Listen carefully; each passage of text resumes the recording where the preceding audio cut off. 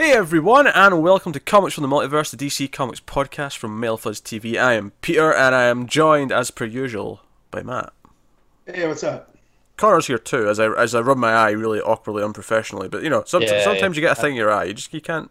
You do, and I'm pretty tired, so I'm like half here. You're half here. That may be better than when you're all here. I'm not sure. It might. We'll find out. When you're not here at all, that's not enough. When you are here completely, it's too much. It's a bit, just too much Connor. Maybe half and half's the right mix. We'll have to see. We'll have to see if we can make this a regular standard. Matt, what you're just staring blankly at the world.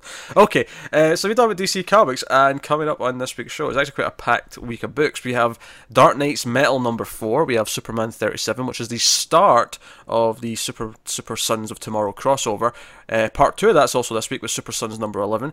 And then we have Batman 37, Justice League 35, Green Lanterns 37, Nightwing 35, which is the start of the new run by Sam Humphries.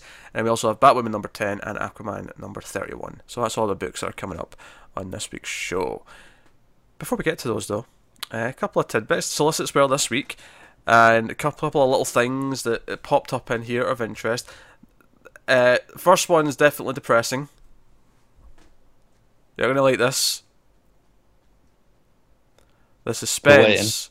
Yeah, I thought a bit of speculation or something, or maybe a reaction or something. Sorry. Well, we got nothing to react to yet. So, if you look through the solicits for March, you might have noticed that there was no Doomsday Clock in there. I hadn't noticed. I hadn't looked through them, but damn. Yeah. They confirmed that it's skipping March. It's also skipping next August. There's 2 skip months, which actually, I mean, they're evenly spread. It's like, 4 issues, skip month, 4 issues, skip month. It also means it's going to end in December next year. So, I wonder if it's like split nice and neatly into like 3 acts. Maybe, yeah. I guess it'll feel like a natural breaking point. I guess they figured that maybe they knew the art would fall behind, so they built in this time, split it into 3. I wouldn't be surprised. He's not the quickest artist, is he? No, he's not. But he's very good. So he is. So just get used to that idea now that we're skipping August next year as well. So you can brace yourself for these gaps, and hopefully though that means that there won't be delays because they've built in this time, and we'll get it as planned. Yeah. That's the hope.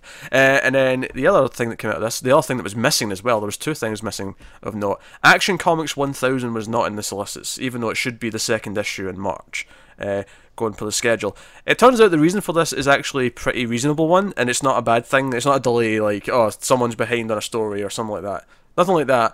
They actually someone realised in the office, they went, hey, wait a minute, April 18th. That's the 80th birthday of Superman. That Action Comics #1 came out on April 18th, 1938. We could have the 1000th issue coming out on the 80th anniversary. Why are we not doing that? And then decide to do it. So that's when we're getting it. So it does mean that it's effectively single shipping for at least March, probably April as well. I'd expect April as well, yeah. So, so I get that. It makes a lot of sense. Make it feel special, give it a month to itself, and it is kind of nice that April 18th is a Wednesday as well. Yeah, it just so happens that that's a Wednesday. Yeah. It's the 3rd Wednesday in the month, so I would expect it to be single shipping for that month. If we got one in March, and plus it's probably going to cost at least 2 issues worth to get. So at least, yeah. Yeah, so that adds up as well. Man, I can't believe we're getting to 1,000. I really didn't think when I started reading comics I'd see that. With all the renumbering. Whoa, Jesus Christ. That was terrifying. My Skype's acting up. You're fine when now, isn't Matt. your Skype acting up? He was bragging before we started that he'd finally figured out Skype. He'd been trying to fix something for weeks, and he was bragging that he'd finally got it. He was all happy, and now it's failing more than it ever has done. Yeah. It's like when you plug a hole in a dam with your finger, and then 4 more pop out. Yeah, that's what it feels like. So you were saying about Action Comics? No, just basically I never thought when I started reading comics, I'd hit 1,000 with all the renumberings. Like when the New 52 happened, I was like, well, there goes that. Like, sure, it'll be the 1,000th issue, but it won't be number 1,000. But lo and behold, here we are. Things keep changing. So yeah, issue 1000's coming in April. So still no word on how many pages or what the price is going to be, but a scary amount. I would expect so. I wouldn't be surprised if it's a $10 book. I feel like I'll be okay if that's the only book that week. I'll still have enough to read. It won't be, but yeah. So that's the two things from this list that I feel were worth mentioning. By all means, every month I always miss something. If someone says something in the comments about. I know. I was looking at the Supergirl, because I was seeing if Jodie Hazard was taking over yet. Because obviously she's been co-writing, and I was waiting to see if she took over full time, and that's when I could jump on. There's someone else co-writing that issue. There is, which isn't necessarily a bad thing. It's not, but it dashes my hopes of it. It means now that it's just going to be probably people scripting with Orlando plotting, which is better still. But I'd hoped for just it was priming for Hauser to take over, where it doesn't seem to have been that. Yeah, I'd have been cool with her taking over because I think the book has gotten better with her involved. But I'm curious to see how the other. Yeah, I'm not against whoever it is. I can't even remember who it was, but it was no one who made me go, "Oh, I don't want to read that necessarily." But it was someone new because it was someone from the New Talent Showcase from last year, I think. That was where we knew the name from. Right. Yeah. But I just a little disappointed, I guess, that I don't have that happening. To be fair, like that was something you'd built up for yourself that you predicted that was going to happen. It was a hope that I'd hoped for, and yeah, just a shame. How's Skype, Matt? How you doing? I'm just trying not to mess things up. Don't touch anything. Just if you can hear us, we're good. I am. That's awesome. We're good. So, yeah. First of all, people were thrilled with the sales talk last week. We got so many outpouring fan letters, all sorts of things. Most of them by a guy named Peter. Just the best fans. I'm doing a bit of a Trump bit there. I don't know if that was coming across. No, because you're way too eloquent. Thank you. I mean, it's not a high bar to hit, but I'll take it. Yeah. But no, so we had obviously one of the things we were talking about last week with the Doomsday Clock being both 1 and 2, with the one being the regular cover, one being the lenticular, and we were just curious what the actual breakdown of that was figures wise. So I figured I'd check because all the figures are up now. So number 1, Doomsday Clock, the regular cover, was 119,412. Doomsday Clock Lenticular, which was number 2, was 119,231. Very close then. Very close. Like that is less than. It seems like most shops were probably ordering them equally. Yeah, it kind of sounds like it. So no, super close. There was only 2 books that over 100,000. That was Batman Who Laughs and Batman Lost, which were 105,000, 101,000 respectively. So no, that's it. I don't want to delve in unless there's any particular book you were curious about its placement. No, because I can find it. I can control F it and I can tell you where your book is, number 72 with X. That's what I'm going to start saying when I hit challenges in life. I'm just going to control F it. Control F is extremely useful, extremely handy. Extremely. I use F3 because it's less clicks, less presses. It's not clicks. Yeah. I realised that. I told you I'm tired. Aye. Clearly. So we'll move away from that, and then I guess we can get on. Although there was a bit of Marvel news this week that Connor kind of wanted to talk about. I thought it was interesting.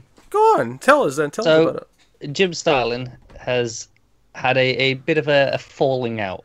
Well, just for context, I think this is important. Who is Jim Starlin, and specifically, what did he create? Yeah. I was getting to that. That was part of the context of the story. You always patience, Padawan. Don't you tell me to be patient with a Star Wars reference, son of a bitch. It's nice to know there's a really easy way to aggravate him, isn't it? Oh man! Once I found that out. Yeah. So Jim Starlin is famous over there for creating Thanos. Right. He's been working on a Thanos project lately. I think it's been a graphic novel trilogy. And it's he's been working on it for however long, about a year, I think he said. And it's there's 200 pages of script done, 100 pages of art finished, and I think there's a Thanos ongoing has been happening lately. I don't keep up enough to be aware of if it's going on still or if it's finished. Because it might have done. Who knows with Marvel? Well, Marvel cancelled like 6 books this week, so it wouldn't surprise me. Right, exactly. And essentially, this ongoing book has a very, very similar plot to the graphic novel trilogy, and of course, the editors would have been aware of that and okayed it anyway, allowing the monthly comic to come out first and undermine their trilogy that they'd been working on longer.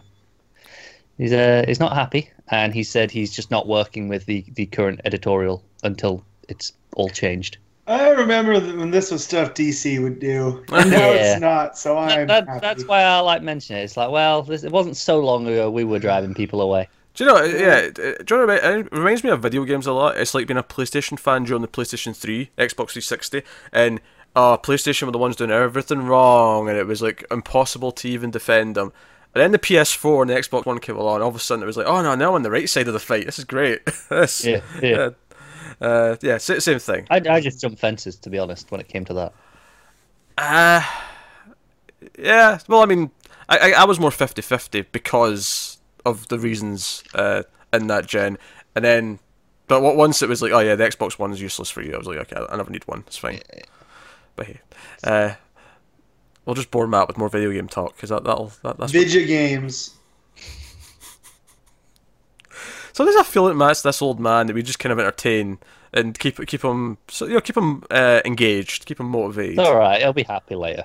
Yeah, I have a funny feeling there's a specific issue which he's going to be very happy about. Yep.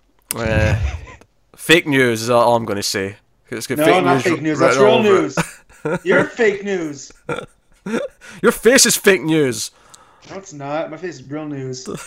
That's what real news looks like. All right. I was looking up the stuff that Starlin did at DC, and there's nothing that really sticks out. It did. Was he not the one that did Stormwatch during the New 52? Yeah, I think so. And I imagine, because then that was kind of it, and then nothing else happened with him. I wonder if he had some problems with editorial. I mean, that wouldn't be the only one during the New 52, would he? Yeah. So I wonder if there's a chance of him coming back over now that things have shaken up. Yeah. Maybe. Yeah, get me on a Darkseid book. It's basically the same thing. all of a sudden, the same thing created by Jack Kirby and was clearly first. Oh, it was. So, no, I like Darkseid more. I'm just saying that when they're both big dudes. That's the big thing, right? Big space dudes. Yeah. Yep. You know what? See when we finally get a Darkseid in a movie of some kind. Hearing people say, "Oh, it's just copying Thanos," is going to drive me up the goddamn wall. I know, but it's going to happen. It's going to happen. Well, I've already heard it. They haven't even seen Darkseid yet. I know, but the fact that they were building to Darkseid already had people going, "Oh, they're just ripping off Thanos." I was like, "Do you even read comics, bro? Because you don't. So shut up." That was just the comic version of "Do you lift, bro? Do you read, bro?" I know. Yeah. Well, that goes to an old joke between me and Mario back in the day. That do you even read comics, bro? Because we had one foot in each world, so we could fuse them. I feel like you two should have opened up a comic shop that's just for weightlifters, and it's just a bunch of dudes with no sleeves on, just talking about their favourite comic books. I feel like it would mostly be Batman talk, much to Matt's displeasure. No, actually, I see plenty of people at the gym in everything now. It's quite weird. There's like superhero workout gear, which growing up and playing football, but liking comics, it made fun of for it. The world's changed, absolutely. Yeah, it absolutely has. Yeah. So, and these are like legit guys. Like, there's a dude with a Masters of the Universe tattoo that's heavy lifting, it cracks me up. Yeah, like. Yeah, no, I can't follow it. Can you get Squirrel Girl workout gear? Probably soon. Just love a pizza, Squirrel Girl. I can't help it. It's been a while, so I thought I'd throw it in. It's a DC show. I don't get to say Squirrel Girl all that much. Yep. She's from Nilla Camp. She's going to be a TV show soon, though. So that's when the workout gear will hit. Yeah, exactly. I like the idea though of it being like a big muscly guy with Squirrel Girl gear on. It's fine. Yeah, it's fine if the girls are working out in Squirrel Girl, but a big muscly beefcake guy lifting weights. Yeah, you don't talk crap to that guy no matter what. Like, you wear a tutu while he's squatting 425 pounds. You're not going to say nothing. Yeah, that said, my favourite young female hero from Marvel now is officially Honey Badger. I just want to put that out there. Honey Badger. Sorry, who's Honey Badger? She's it's the younger sister in All New Wolverine, the Gabby. Oh, okay. That's going to be her hero name. It's Honey Badger. Jeez. It's fantastic. Hey, I'm not sure if that's an Wolverine awful and Honey name or Badger. amazing. Honey Badger's fantastic. You shut your goddamn mouths. This is the one book from Marvel that I'm currently enjoying. Just shut up. I can't wait for Mink I mean, Weasel. I was gonna check that out, but after hearing Honey Badger, I'm not sure it's worth No, it. it's great. No, I love honey badgers. Honey badgers are great. It's weird that that's a hero. designate. Exactly. They have an actual pet Wolverine. It's fantastic. All New Wolverine. See, that goes all the way the other way around. Like pet Wolverine, yes. Hero named Honey Badger, no. Yeah, I recommend it, and you can go check it out for really cheap right now because there's a lot of Christmas sales on Comixology if you read digitally. Well, there look is. at that segue, Connor. I said I was going to mention the sales. Yeah, I know. I was waiting for it. I was like, I could see it. I was like, go on, do it. So obviously the one we're going to mention most is the DC one. It's a giant DC sale. Every trade just about ever is $5, including the big massive ones at like 500 pages. There's some fantastic deals in there. So Yeah. check it out. Go and have a look if you like digital comics. Stand out to me is usually these sales. It's okay, released up to X day, but Yeah. this includes things that came out the day the sale started, and some of the big ones. The big thick trades. The first JSA by Jeff Johns. Which I already got, yes. Yeah, that's sitting in my basket. I'm kind of waiting, and then Yeah, just gonna get that them all out. and the Shazam: The New Beginning miniseries got a new collection. That was like the sort of post-crisis retelling of Shazam's origin. That came out. That was quite pricey, but that was on sale. In fact, the sale went up so early with these new books being out is that when you first went to the sale, they were there on sale, but it still said pre-order. Yeah, it was weird. on the page. It was a really bizarre thing. There's also a lot of Vertigo stuff in the sale. Yeah, a lot of Vertigo. Again, basically every trade, barring maybe a few exceptions, but all the things you'd probably think of is all there. Honestly, my only complaint with these big sales, and I said this to Connor earlier, is that it's almost harder to pick what to buy when it's just that broad and it's everything. Yeah, I feel like I just look for what's the best value and go, right, well, I'll just get those for this now. Because if it was like if it was a Superman sale, I'd say, oh, right, okay, I'll look through the Superman stuff I've been thinking of and I'll get maybe 3 or 4 things, whatever. But here it's like, okay, right, I could get anything. I will say I do try and avoid getting just Batman, Superman books in these sales because there's going to be sales for Batman and Superman. Yeah, there's a lot. all You year. should They happen. Then, if you don't want Batman, Superman, Booster Gold, 1 through Hey, 6. I'm sure that's on there's sale. plenty of Booster Gold in the yeah. Get that. Read it over Christmas. By the next time Action comes out, you'll be ready to go. But yeah, I try and get things that are not going to get their own sale necessarily, or at least not ones that I expect to get very often. Yeah, no, it makes a lot of sense. I already got a bunch of stuff. I was going to start on various things. I've got up to volume 5 of the Dixon Nightwing trades now, the big thick ones they've been putting out. So I have about $40 worth in my basket. I think I already spent about $70 worth, but yeah, It's I'm not done yet. yeah. It's on until I can't remember the date. It's like the January 2nd. 4th, I Was it the believe. 4th? I think the Marvel one's like the 2nd of January, so they're all around then. They're all at the start of January. There's an IDW one. There should be an Image one going up at some point. It's not up yet, time of talking, but they usually do one as well. We haven't got a Dark Horse one yet either, have we? Don't think so, but there's a Boom one, there's a Dynamite one. Like all the publishers usually put up a Christmas sale. Yeah. So, by all means, go check it out. Get some good deals. Treat yourself to some comics for Christmas. Anyway, Matt looks so bored. I'm sorry, Matt. I'm sorry you look so bored. Do you want to talk about comics?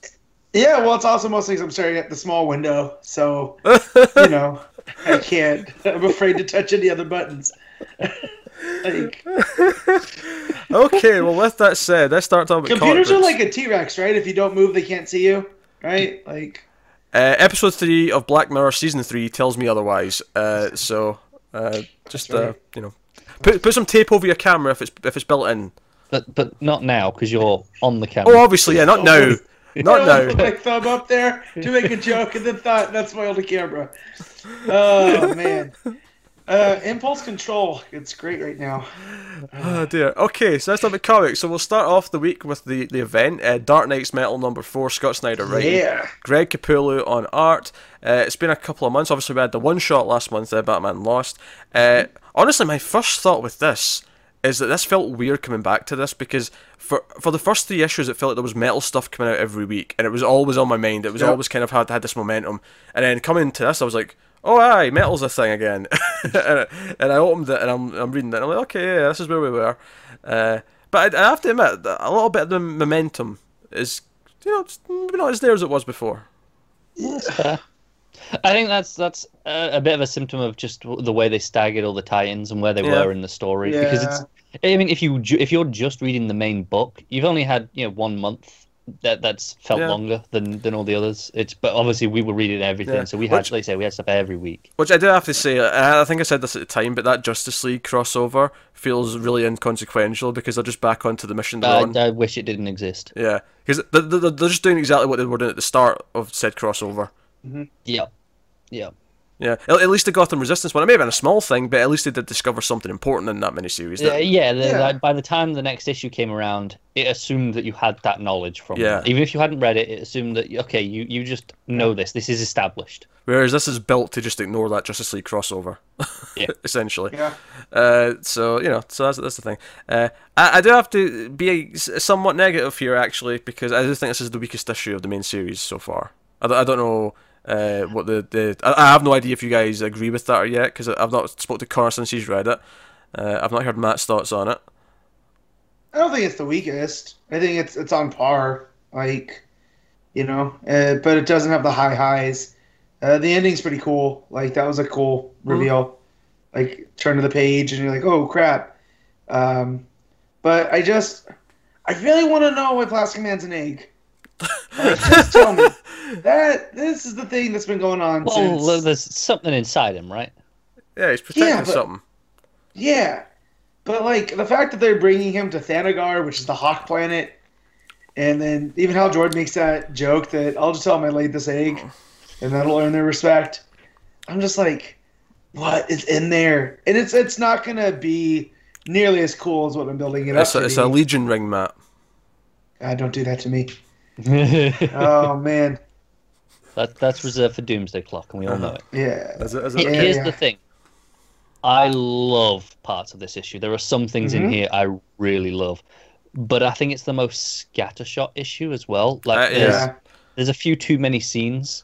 I agree with that. I feel like my biggest problem with this issue is I feel like so much of it is a lot of like really wacky exposition explaining the history of a lot of things. Sandman's there and he's talking about this forge and Barbatos, and I'm just like, all right, you're monologuing with a lot of speech bubbles here. See, the thing is, I love that though. That's the stuff I really enjoyed. It was all the other stuff, catching up with the individual teams. I feel like I didn't need all of the teams. Maybe just do one or two, and just have longer bits with them instead. Whereas that stuff, with Dream, like you're saying, like I was like, oh, okay, no, this is the stuff I want from Metal. Well, the fact where you turn to that page and you see the constellations, and there's a monitor and the anti-monitor, and then the World Forge blacksmith, and then that dragon. It's so good. Like Capullo, just I like when he gets super detailed, but I also like when he does big, broad things like that. Yeah, so the fact here I have this alien atmosphere there, in the landscape, that's pretty cool. Yeah, I loved the very first page as well. So it's the recap essentially. Yeah, but it was done as it's a story in a book, one of Dream's books. But it's all these childlike drawings almost. Yeah, I almost wish like that was the thing from the start, where this was Dream telling the story. So then when he shows up to Batman, was that the end of the first issue? Like, yes. It wouldn't have felt weird. It wouldn't have felt so jarring, and it would have felt like the narrator is feeling like now he has to get involved. Yeah, it came out of nowhere at the time. Yeah. Yes. I think. I'm kind of frustrated with this issue because I do think a lot of this exposition, because sometimes Snyder's accused of being having too much to say, too much dialogue, and I do think sometimes he falls into that, and I feel like here he does. I feel like, and this is the thing I hate most about Snyder when I don't like him, is he brings out all these really big like concepts, these big ideas, but he speeds through them so much that none of them have time for me to really get attached to them and really accept them as kind of something that like the very idea that Batman and Superman are both really old and it feels that they've been there for decades on this machine. It's like, okay, so I guess they're just old now, but I don't really feel like I've got the weight of them actually having that experience. You know, it just kind of feels like, oh, it just is, because that's what he wants to do in the story. We kind of saw that though over the last couple issues of when Batman was plugged into the battery, and then Superman wasn't plugged in nearly as long. So he has a little bit of gray, but Superman's an older man. I also like if it makes us feel like we're kind of with the League and everyone else, where we're still passing at normal time, and then we kind of come into them and go, oh, you're old now, and so they don't see that journey, and we don't really. We get little glimpses, like Matt said, but not enough. Can we talk about Superman's nightmares and if that's part of the bigger plan of Barbatos? So is there versions for each of the League? Like, does he have Dark Knights for the Flash and Wonder Woman? Because I like that concept, and that's one I can see like Pete saying, like, he introduces this thing, like we get Superman's nightmares, and there's basically Superman in a Lex Luthor suit, and then Superman dressed as like Dark Knight Returns Batman, and then of course the one that killed me was Electric Blue Superman. Yeah, of course. From the 90s. I love how there's nothing different about him. He's just Electric Blue Superman. Yeah, it's just like, that was terrifying. I never want to go back to that. Yeah. But he introduces these, and they're just like, yeah, we're Superman's nightmare, and now that he's plugged in, there's nothing you guys can do because he's the ultimate battery. And I was just like, well, wait, why are they there? Like, where'd they come from?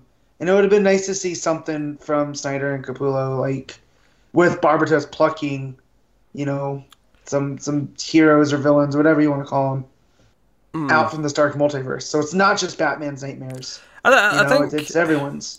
For me, sometimes I feel like it's almost cold, like he misses the emotion from what the scene could be, and I feel like it glosses over what would like really like make it land for me is like the actual weight of, because there's a really sort of sweet scene where Superman kind of gives Bruce a pep talk about Batman being hopeful, and he makes him think, think of something to fight for, and he thinks of Damien and his kids. He says, he refers to him as his children, thinking of the Robins and and Batgirl and whoever else. And I'm like, oh, that's a really sweet idea. I almost like feel like take this this issue's maybe should have been more focused as a existential crisis for him. I think this is where what you want and what Snyder wants to do with Metal are just different. Like you're saying, you want these emotional beats, whereas I think Snyder is kind of really playing into Metal as an idea, as a concept, and just having fun and being insane ideas. Like you say, there were a lot of insane ideas. But then, I mean, that tender moment though, because they can only get to the World Forge if they feel, the hope and wonder, because Barbatos has corrupted it, right? So a little, that whole story about the dragon, where Barbatos was the dragon and took over, So everything's been corrupted. And they explained that Barbatos was actually meant to be there. He was meant to be killing the Dark Worlds, and then he sort of went rogue and decided not to. He killed the forger, the blacksmith, and he's taken it over, and that's why these Dark Worlds have been able to stay around. And so because of that corruption that surrounds this forge, to get through the dark multiverse, you have to keep hope and wonder in your heart. You have to stay pure. And so for Batman, who can be, construed as a super dark character, right? He's from tragedy. He hides in the shadows. But there is a whole lot of hope to him, and Superman reminds him that. Yeah, that's his whole thing, isn't it? His hair is like, he doesn't remember. Yeah, a really tender moment, and otherwise like, hey, this is cool, big, huge story. When I say big and huge, not like monumental, but like it's broad. Scope, yeah. Yeah. So I don't want to say like I'm super down on it, because there are things I like in here. And I'm still positive on the event as a whole. This is the issue though, where I feel like this is kind of what I was starting to really not like about his Batman towards the end of his run. Okay. I definitely have some problems, like I said, scattershot, like the Hal side of things with Starro just there. I'm like, oh, okay. The Starro thing, that made me mad. I thought I got a chuckle out of the editor's notes. Yeah, the editor's note was the best part, because it was like, Starro regrew himself from like a cut off something or other. From one of his tentacles, which fun fact, Starfish can do. If you cut off, as long as there's a piece of the center, they'll Ah. regrow a whole other starfish. So like, I think I knew that actually. Now you're bringing it Yeah, up, I so, think I knew like, that. it's those little things that I love that Snyder does in his research. Like, so if you know it, it's cool. If not, it's just another Yeah, story and plot. the that- editor's note was funny because it was like, whoever the editor is, I can't remember, but it says, Yeah. oh, this happened, actually, when did this happen, Scott and Greg? Yeah. And then there was a second one, it's just saying Scott and Greg with the little devil horns. Yeah. That was all it was. Okay, that was amusing, but it almost But- actually points out what's not right about it. like, No, it feels like this scene was there for that joke. Yeah, yeah. it does, Weirdly. yeah, it really Well, does. and just the voice of Starro too. Starro's like this dude, like the way Yeah, that he I'm back, talks. losers. Yeah, and I'm just like, okay, this is funny, and it's not a Starro I've ever seen, but there's really no other reason for him Yeah, to be there why- except why to take is- out Hal. Why does Starro suddenly have the attitude that Jessica's ring does? like, Yeah. How did that happen? No, like I said, this is one of my problems with the issue. Like I said, there's just things in here that are just introduced. Like there's, I don't mind a lot of the big ideas, but there's just too many in this specific Yeah, issue. honestly, I think all of the Justice Leaguer stuff should be taken out except Wonder Woman with Kendra, because Kendra's actually goes somewhere. That actually leads to something. It Yeah. is, but even that just pulls out. Oh, okay, we got the astral brain. Oh, yeah, it just pulls it out of Where- nowhere, Where, yeah. where did that come from? There's just a lot of pulling of things out of nowhere in this issue. And Well, no, they set up the Astral Brain in the first issue with the League of Immortals. They have the brain. oh, sure, yeah. I mean, Yeah, they mentioned yeah. it, but But and you know they you can't have matter and antimatter. So this was their failsafe was, well, if we can't stop the dark multiverse, we'll just destroy it with an antimatter bomb. Yeah, Basically. So that was cool. But I think if you boil it down to just the Batman Superman thing and what they're doing, and then just the Kendra with Wonder Woman stuff, and give them both more time to develop to what they're getting to, I feel like it could have had more beats in each story that actually built up and paid off. Because Oh, yeah. I liked the first Hal scene when he's arriving, and that was funny, that was good. But the Starro bit felt like, okay, this needed a bit more I just- time. Like next issue, kind of do something with that instead. Also, we're at a point now where we're using John's creations like John's would have used them. So, like, Onimar Sin, I can't remember the last time I've seen this character. So when he popped up, I was like, oh, that's cool. This goes all the way back to John's JSA, like, from the beginning with the Hawkman stuff. So it's a Jeff Johns retcon and not a Jeff Johns book. So the fact, like, this is a thing just blows my mind. I will say I did like the one page that we got of Aquaman and Deathstroke. I like that. I mean, it actually felt quite focused in what it was doing. Like, Yeah. so it was maybe okay. There was only one page, but I think I'd rather have that one page here and then have some time with them next issue. And I feel like that's what we could have done with Hal as well. Like, have that first page or so of them getting there, and then have anything with Starro that they were gonna do that next issue and kind of do it a bit more time with it. So Kendra turns into Lady Blackhawk, this demented hawk girl. The darkness version. is one. Yeah. Yeah, all roads lead to darkness, as we've been hearing. Also, freaking Black Adam.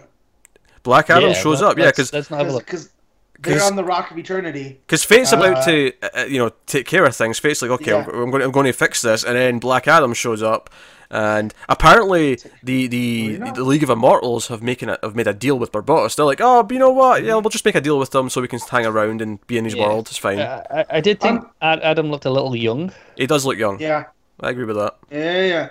But he also it was him and Vandal Savage, that made the deal. But we know that Roz was there. So I'm wondering, if that's going to come into play. That you don't introduce Ra's al Ghul and then not give him nothing to do. Especially he's, a Batman writer like Snyder. So, but yeah, I got super excited over Black Adam. Like, I was like, okay, cool. This is between this and the Rock of Eternity. Billy's out there somewhere, And Oh, yeah. Well, we know he's out. Well, He was in a book like at the start of Rebirth. What book was he in at the start of Rebirth? he was in issue 1 of Constantine, or Hellblazer, whatever it's called. Well, yeah, He showed up in that He book hasn't with been Wonder around- Woman. he did. well, he hasn't been there since. Like, Yeah, but It's what I'm been saying this- is, it's not a mystery. They're just not doing anything with him. yeah, well, this just completely ruins my idea of who's in that body bag. Sorry Or about Batman that, but who you're working on acts. false information here. Yeah. To be fair, they could retcon it. There's Yeah. only one issue. Oh, they could retcon it. Sure, DC retcon things all the time, but just Yeah. Well, I just thought that with all this talk of hope and wonder, like who has more hope and wonder than a kid? I mean, And then if you, it does make me think that maybe Shazam will show up because Black Adam's now in the fray. Like, it would make sense to like combat him with Shazam. It would make sense. It would. Or Captain Marvel, sorry. I know there's a lot of purists out there who are like, say Captain Marvel, damn it. Yeah, but if they're gonna call him Shazam, I'm gonna call him Shazam. If that's what it is going forward. Yeah, Marvel I mean, was... Shazam's also the wizard, so that's always a thing. And then you can just call the wizard the wizard. Yeah. He's You know, not Marvel got Academy. the trademark. We just have to live with it. It's fine. I mean, DC should have been quicker on it, but still. They should have, considering he's been around since the 40s. They You should- know. Yeah. Yeah, You know well, what I that's mean? on them. That's the thing. Yeah, but- so in the but I Forge at the end Yeah. of the book, we get big, evil, demented Hawkman monster. Looks incredible. The scope, the size is Yeah. unreal. Oh, yeah, you he's like see Batman and Superman at the bottom, and they're tiny. Yeah, he's like a kaiju, basically. Yeah. Yeah. And what a giant hammer. I'm sure that pleased Matt. Yeah. So, is he the blacksmith, or is he the dragon?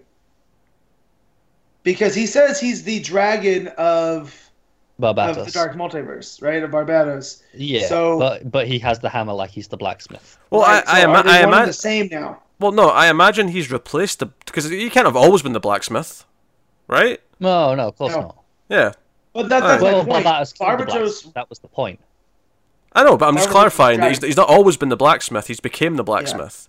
Yeah, that's what I mean. But so if he's the dragon, then why has he got the big old hammer? Is he been, is he both? Because of the Dark Multiverse, he's not allowing them to be destroyed, but he's creating all of these Dark Multiverses on Barbados's command. You know what I mean? Like, and this isn't a story plot. This is just where my brain went No, to. I'm with you. You're saying because Barbatos Yeah. was the dragon, Yeah. but Hawkman is here saying he's the dragon, but he looks like he should be the blacksmith because of his appearance with the hammer. So which is he? Yeah, no, I'm with you. Makes Yeah, sense. so it's just a story point. I mean, it's not a big deal. Didn't take me out, but yeah, like you said, the scope of it and just like, well, now we know what Hawkman Founds is going to be all Yeah, about. it makes sense that that's the next issue. I think that's next Yeah. week, right? Yeah, that's next Yep. week, I think. Yeah, it was maybe this week, but this was when this issue was maybe last week. So obviously, Yeah. So everything got knocked back in like that makes sense. yeah.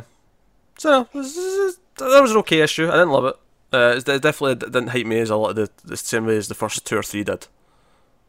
I definitely had like a couple of problems with a few of the scenes, but overall I came out of it pumped. Yeah. Yeah, and I think honestly, and this is unfair to it and unfair to Metal, but like post Doomsday Clock #1, it's like, well, this is the lesser one.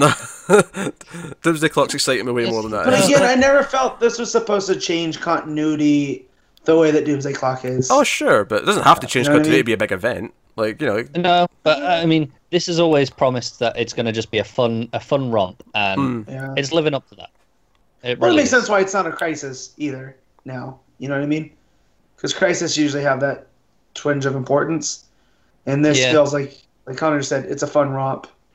no, so no, weakest issue for me so far. But obviously, we vary. Connor probably liking it the most. Matt a little bit less, and then me. A good bit So down what the kind of ladder. metal was this one, Connor? We've done this with each of. Oh God! What kind of metal was this? This is. Yeah, Erratic and scattershot. What metal's that? yeah. I feel like this was power metal. This was just right. Let's Power just metal. get through this quick. Let's just There you throw go. in as many things as we can. Da, da, da, da, da. Yeah, it just Yeah. chugs along. Yeah, Yeah. yeah. All right. So I guess we'll move on to the Superman #37, which is Oh man. the start of this. Is it 5-part crossover between Yep, 5 parts. Superman, Super Sons, and Teen Titans? So But Superman. between getting parts 1 and 2 this week, this is gonna be over quick. Like I didn't realize that until I looked at the But issues that are coming out. Superman 37 is by Peter J. Tomasi and Patrick Gleason. Of course, Jorge Jimenez does the art. I actually think we can tackle these two separately because I think they break down really nicely into 2 things. Yeah. So Superman's issue is basically 2 scenes. And it did crack me up that the best issue of Superman in like 6 months is half a Batman issue. Yeah, It's sad, but you're right. This is easily the best issue. Oh, of it is. Superman This is in easily a the best long time. issue of Superman since Reborn. I feel now that when Tomasi can just play with more characters, he's more motivated to tell a story, versus when he's just focused on the Kent family. Yeah, some of those were pretty cool, but like the early Superman stuff really hinged on Hamilton County. I do wonder And those if he people. kind of ran out of ideas for the family, and Yeah. ultimately here going, okay, I can do something else, injects it with a bit of life for him. Whereas 'cause- when we go back to the family after, maybe there's something to be a little concerned about. I don't Yeah. know. Maybe, I I don't know. don't know. But I mean, the last true family thing he did was that road trip, and I don't want to go That back was to that. rough as Yeah, balls. I don't want to go back to that. So basically, that issue comprises of two scenes. The first being Batman, the second being Superman. And in both scenes, Tim Drake of the future, who obviously we just had in Detective Comics for an arc, shows up and is there to incapacitate both because he. And the big thing that they find out at the end, I mean, we knew this going into the story, just kind of from solicits and whatnot, but he's there to take out Superboy because Superboy is ultimately going to cause the end of the world or. yeah, some kind of destruction. Yeah. That's him. So I just want to say that despite being my favorite Robin, I really hate Tim as Batman. He is just. I love that I hate him though.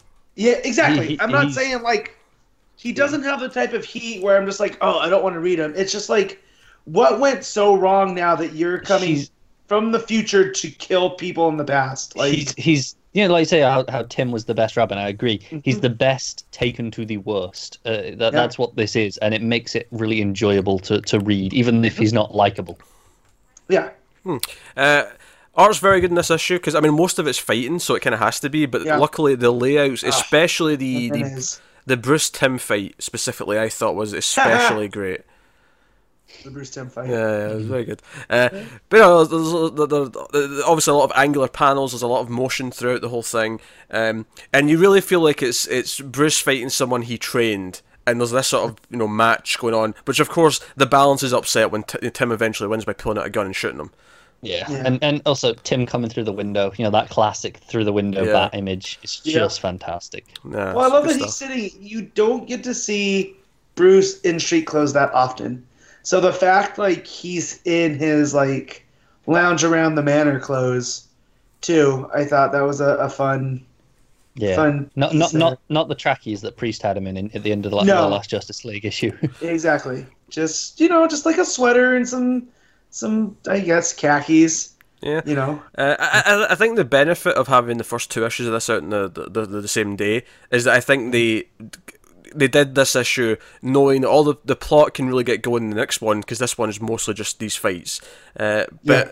I'm actually completely okay with it because it gives them both this weight where he's good enough to take down Batman and Superman. He outthinks them. Yeah, we kind of just got that in the detective arc of just showing just how well prepared this Tim is. But this is going, no, he's not just prepared for the Bat family. He can take on Superman as well. He knows what he's doing. Yeah, he traps him in a red. Red sun, sorry, not red kryptonite. It's red kryptonite. It is red No, kryptonite. it's a kryptonite, Yeah. but I feel like it should have just been a red sun, like force field thing Yeah. versus red kryptonite. I think that's why But- I think that's why I slipped there and thought I'd made a mistake and tried Yeah. to cover it my makes tracks. more sense to be Red Sun. It does, but hey, so that's the whole thing. But no, the art's very, very, very, very pretty throughout in both scenes, and I like the contrast as well because the first half it's all in the manor, it's all sort of dark, candlelight, all that kind of thing. Second half it's all in the Arctic, it's all very white. Superman's just about to start rebuilding his fortress because it's still wrecked from various events that have happened. So yes, the whole thing. It's a really straightforward issue. That's why I think it's easy to take them as two parts because they're very distinct in that sense. Well, when Superman's monologuing, I was just like, this is kind of weird. Like, is he just talking out loud and then he's talking to Keelix? So I thought that was cool. And he's rebuilding the statues of Ma and Pa. Which I feel like that's foreshadowing. With stuff that's going on. a little with Doomsday symbolic Clock. thing that the parents, at least the history of them's coming back, even if they're not going to both be alive. Yeah. No, that so makes some sense. that was pretty cool. But yeah, and then the fight between Tim and Superman, and he, Tim gets into the battle armor, and he's like, "How?" And he's like, "Well, my Superman taught me Kryptonian." And Because I love that. I was like, of course Yeah. Tim was learned Kryptonian. That course. doesn't surprise me, of course. It's No. like, Yeah. that I sounds only like think something it he was. who his best friend was, and then he drops that. Oh man, I fist bumped. I was at work. I almost dropped my comic, like as I'm reading. Dear.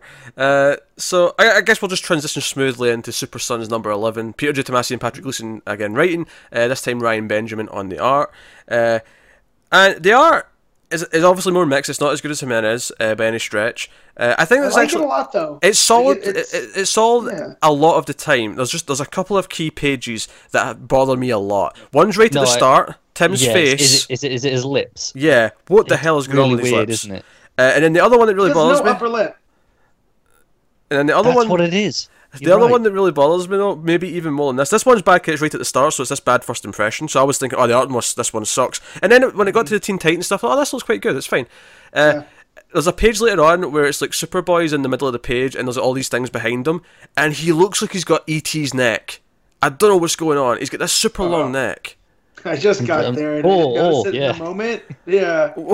What is happening to his Wants to neck? phone home. It's supposed to be because he's craning his neck sideways, Yeah. by like the way he stood. But it's a bit overdone, isn't it? Yeah. Yeah, I mean, when it's good, it's a more cartoonish style, but that actually fits the younger heroes because it fits the Teen Titans Yeah. and their I over the top forgot expressions. this was a Super Sons issue because I thought it was Teen Titans, just with the way that it was. Which again, this is something that we have to give credit for, where they don't feel like individual issues of their own books. They feel like, no, this is just this is just part of the story. It's something that we've had with crossovers lately, where it's managed to avoid that trap.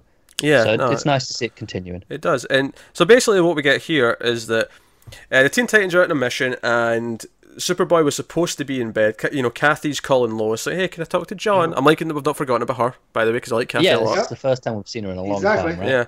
Yeah, but he's actually, because Tim shows up to get him, and he's not actually, he's snuck out, so he tranks Lois, and he goes off to find him, and where he is, he's actually basically pissed that Damien's not let him go on a mission with the Teen Titans yet, when he promised he would, so he swoops in and saves their ass when they're in the middle of a fight, and they're like, wait a minute, if Kid Flash didn't stop that guy, and you didn't stop that one, who's that? And then Damien's just like, hey, Starfire, do me a favour. Catch Superboy, and he just fires like a flashbang into the air. And you just see Superboy come falling out of the sky. So it's a really good little Damien moment. But they're pissed at him, and they're at the Titans Tower complaining about it. And when Tim comes on the screen, and he's like, "Okay, right, I've got control of all your systems, all the security, you're locked in. Raven channel through. Look at my mind, like." Broadcast this out to everyone. Let Show me them, know. show them what I'm thinking and what he's done in the future.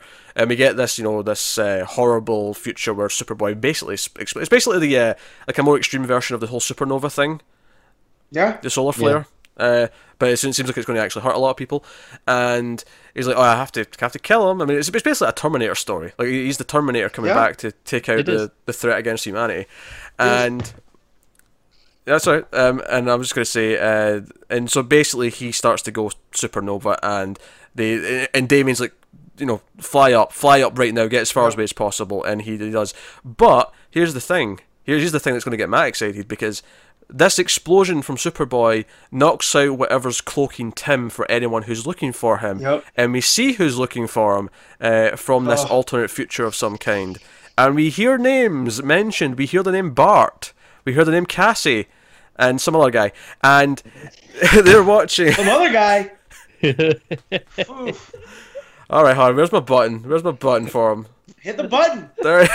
So, He's no longer imaginary.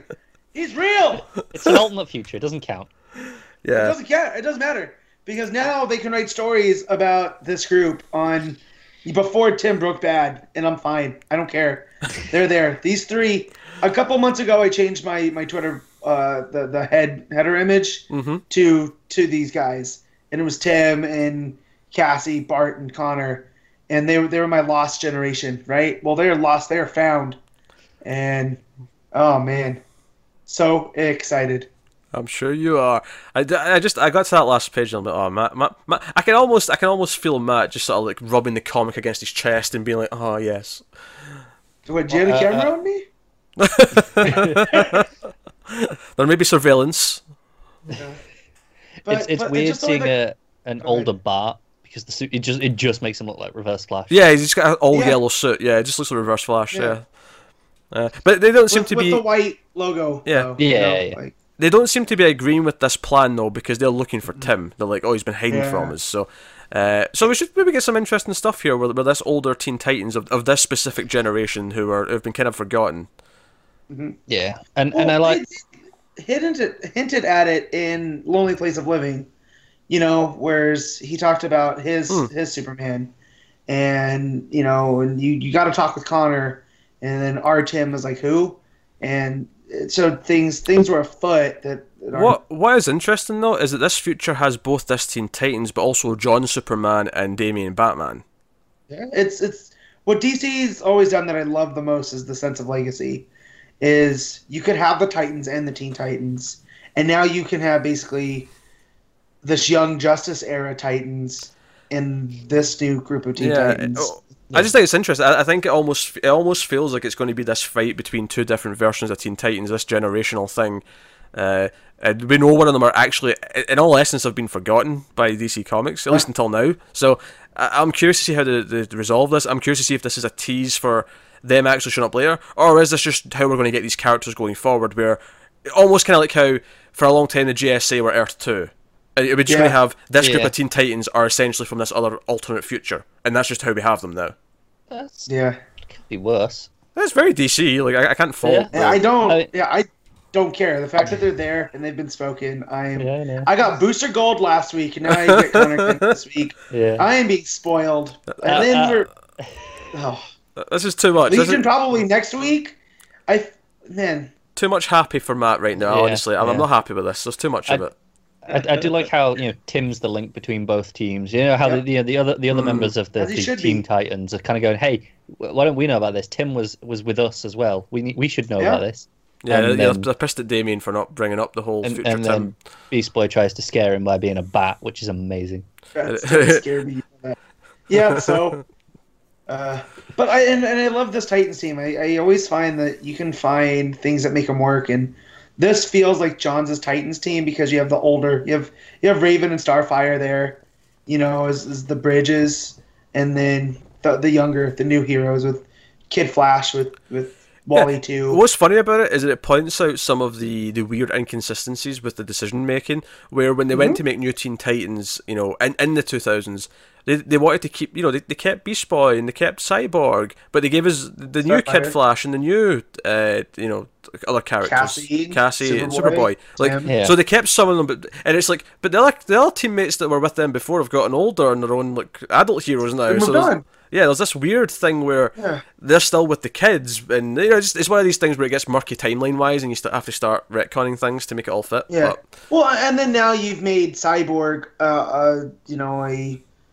a founding member of the Justice League. Yeah, so he's just off the table as far as Teen Titans goes. But then they played around with that in that was the Justice League issue. The metal one, right? The metal tie-ins, which is the most excited we have been for Cyborg ever. Yeah, since we started the show. Easily the best thing out of that crossover. I agree. Yeah, I agree. So it's adjusting these, and and I love it. And I know to the outsider, this is all meaningless talk. If you have no connections to this era or any of the eras of the Teen Titans, then yeah. But I feel in a world where Young Justice was this, it became a TV show with all of these characters, and it was just like a descriptor of all the young heroes. You had all the Robins on there at one point. Sorry? Was that Connor? Pete give a look like it was like, is it? It gets there. Alright, I was going to say, because I've only watched the first 2 episodes, and it's mostly not these characters. Oh, gotcha. But, it's mostly season 2 where it gets to that stuff. Because there's a time jump in there. Alright, okay. I was going to say, that was Dick, Wally, and so and co. Yeah. Because we just started that on television from the Multiverse last week, and I can see Peter going, "Hang on, that's not what I just watched." Yeah. There was no Tim and Cass and all that shenanigans. Definitely. And that show alone made me love Miss Martian. Like I wish they could bring back Miss Martian in that the Megan Morris version here. So more on potential Martian sightings later. That's all I'm saying. Yeah. Right. That's all I'm saying. But yeah, I just got to that last page, and it's Connor saying together, and Tim's been broken. I feel like I want this Tim also to become if they ever do a Booster book, you make Tim the villain, and you do that Terminator thing where Booster's almost Kyle Reese through time. Yeah. Yeah. Being like, well, no, he's messing things up, and now I have to clean them up. But he's the smartest hero, so how does that go with Booster, who's got. I mean, yeah, he's got Rip Hunter and he's got Skeets, but he's still kind of a buffoon, and that's why I love him. Going up against Tim Drake at his worst, so. Okay, I'm only going to want that agree to book. this pitch. I'm only going to approve this. Let's just pretend I'm the head of DC right now and I'm making the calls here. Yeah. I'm only agreeing to that pitch if Lombard is a recurring guest star or like one of the You supporting make cast. that like it's gonna break the deal. He needs to be like, he's Booster's point man in this. He's getting the front cover. He's the anchor. He becomes the guy in the chair talking to him. He's the help in modern day. No, Earth. he's the Jimmy Olsen. Sure, whatever. The point is, he's always there helping. He's always there falling The over. fact that He's fanboying. so Booster brings him in, right? Just so he's like, I heard you're a big fan, and then he gets the call. He takes him back to the Time Masters thing, right? Yeah. And he accidentally knocks out Rip Hunter, and for at least this of that arc, Lombard's like trying to run the chair, and yeah, I'm on it. Get on it, DC. I will do it. Like, Just send us an artist and we'll get it done. Yeah, none of us can draw. That's the only fault. That's the only problem with this. But yeah, so that's Super Suds. Super fun. Brings up a lot of really fun ideas. I almost feel like there's obviously there's some depth with that. We talked about how there's, two generations of Titans coming together and maybe fighting and stuff. But beyond that, it's just a fun ride. Like I don't have a whole lot of like deep sort of analysis to really give it beyond that. And I have to say, as much as we were saying how we kind of hate this version of Tim because of what he is, I love reading him. I love love him being a villain now. I kind of want this to be a recurring thing. I think it's. I mean, obviously we said this at the start of the Superman discussion, but man, how Tomasi's been killing it on Super Sons. He seems to be killing it with this crossover so far, and yet Superman's been so rough for so long. Yeah. It's so weird. But hey, it's nice to be looking forward to Teen Titans next week. Which I look forward to Teen Titans anyway, but I'm specifically looking forward to it with this crossover and story in mind. Yeah. So, that'll take us on. We're not. I mean, we're just getting started here with the good stuff because we're getting to some real meat here. Batman number 37, Tom King writing, Clayman on art. The double date that we were promised last issue, which is at a fairground, and it's a superhero themed night, and they're told they're not allowed in. And they get this idea, the Lois specific is like, hey, you've got your costumes, you could just, switch them. And I never thought I wanted an issue where Batman was dressed as Superman and Superman was dressed as Batman. But, and Lois dressed as Catwoman as well, might I add. Gold. Lois as Catwoman, I had some split thoughts on that. Split thoughts? So, you went all for it? You have some issues? Yeah, well, it's like, it's Lois Lane, she's my favorite comic lady. Uh-huh. Catwoman's fine, but then you dress her up as Catwoman, you go, okay, I get it now. so.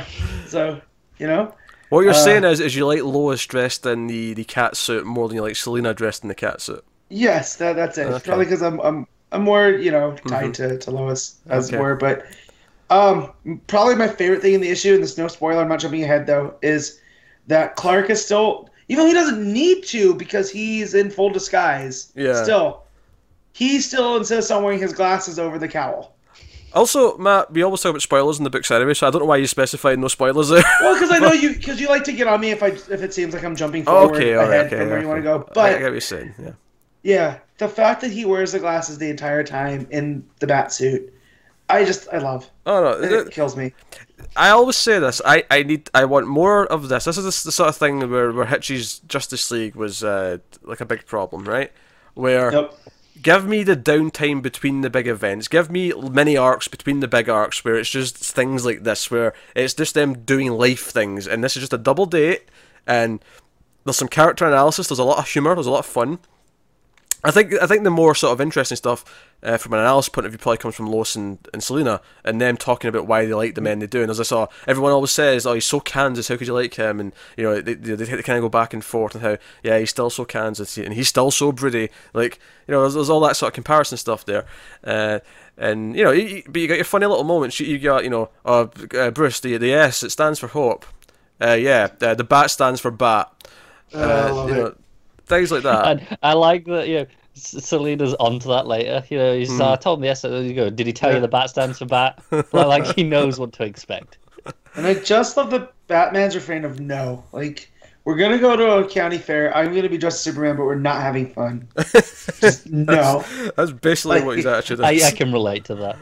Oh dear. Oh man. But Yeah. just the layouts with Clayman's art throughout this one too. It's just fantastic. Yeah. I wish we could will get call more of out this. a major problem on his art on the ice cream eating scene.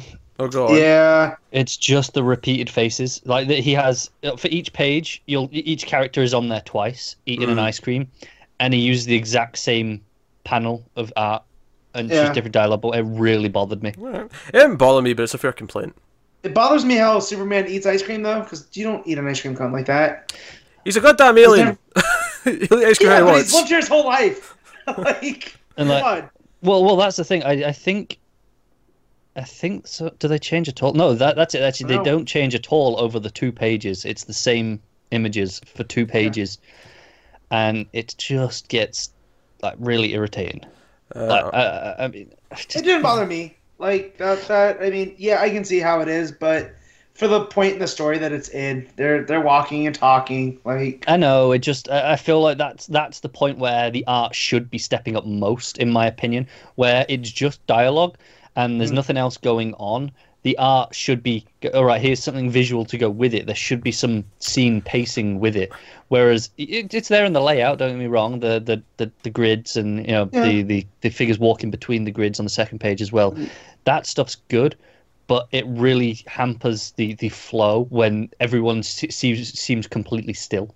see, I'm gonna be honest. I didn't notice it until later, like going back through when I'm skimming it, because I was so invested in what the script was, so what the bubbles, Yeah. So I'm processing those first, and then the art second. So then when I went for my skim before we recorded, I was like, oh yeah, those are the same faces. Yeah, I mean, I don't think it's a huge deal. I think it's a fair complaint. It's probably the biggest complaint you could probably give the book, really. Yeah. Probably, but it's a shame that it was on those 2 pages where a lot of the conversational climax happens, and it really dragged me out of it. Yeah, yeah. I like that by the end of the book, you feel like they've really done like a variety of events. They went through the love tunnel, and like, you see how differently they both treat that. Where you've got Clark and Lois dressed as Batman and Catwoman, just sort of holding each other, going, "Oh, that was nice." And then you've got Selina dressed as Lois on top of Bruce, dressed as Superman, just making out as they come out of the tunnel. It's being married for 10 years versus It's a still fresh relationship. Yeah. Yeah, and granted, Selena and Bruce have been going round. Yeah, but I'm going to dispute that way of looking at it, mainly because I feel like it's more of a character thing. I feel like this is just how Selena is. Selena's not that was lovely, Bruce. yeah, no, but maybe, Give it 10 10 years. years. You know what I mean? Like, and it could be because Even that we know bit, that Lois and Clark weren't like that at the beginning of their relationship. You know what I mean? yeah, It's but like even because of when the they're- characters. when they're leaving and Clark's like, "Oh, that was nice," and he's like, "You think everything's nice," and then I think it's Lois actually says, "Nah, Bruce thinks things are nice too. He just doesn't admit it." yeah. Because I thought it was Selena at first, because obviously it makes sense that she would chime in with what he thinks, but I like the idea that Lois kind of knows him enough to like, no, like, so do you, just don't tell anyone. It's her job to find out things. We learned that in the last issue. Well, yeah, because that's the big thing, is they're obviously we'll get to the batting here, but as they're doing that, they're talking about, he's like, it's kind of weird, you got this war on crime, and you're dating a criminal, and she's like, well, hey pal, Lois is designed to find people and figure things out, and you're dating her, and you have the biggest secret on the planet, So yeah, this just points out.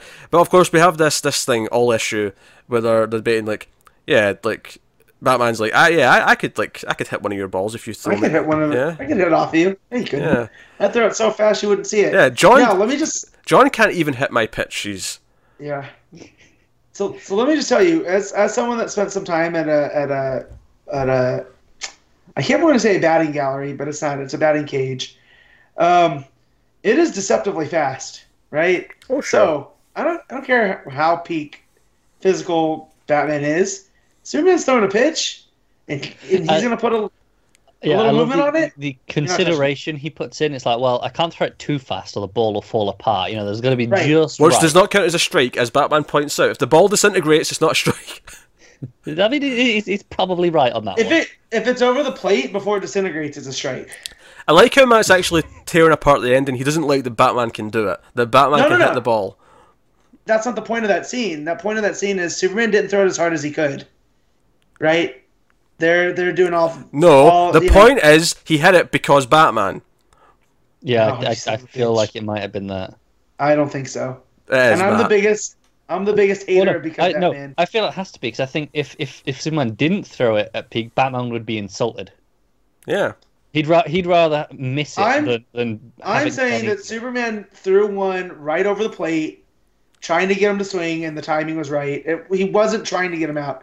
If he was trying to get him out, then he would've got him out. Do you know what? This might be the most bullshit internet fanboy reasoning Matt has ever brought up in this show. This honestly might be the most, like, I'm going to take this weird turn here and try and explain it through the back don't channels. Get me wrong. It is because Batman. But as far as because Batmaning goes, this is pretty innocent. Oh, it is. It's innocent. It's just hitting a ball. No, It's it not a is. big a deal. Yeah. But, I just, Yeah, but Matt, seriously, if Matt's jumping through Superman hoops to can- explain this here. I love it. I'm not jumping through hoops. That's someone that watches baseball regularly. Okay, I'm It's gonna tell hitting a you, ball. It's all the Superman same. has an out pitch. All right, he grew up in Kansas. He knows how to throw. He probably throws a four-seam fastball. So if he really didn't want him to hit it, he wouldn't have hit it. But Superman probably threw something right over the plate. So just to clarify your reason into a simple Yeah. sentence, Batman only hit that ball because Superman wanted him to hit it. That's what you're saying. Not wanted him to hit it. But see again, you guys don't like baseball. so They're not wanted. It let him hit it, is what you're saying. Yeah, he didn't let him hit it. He threw it over. The point of baseball isn't for the pitcher to let the hitter hit it. He just didn't throw him his out pitch.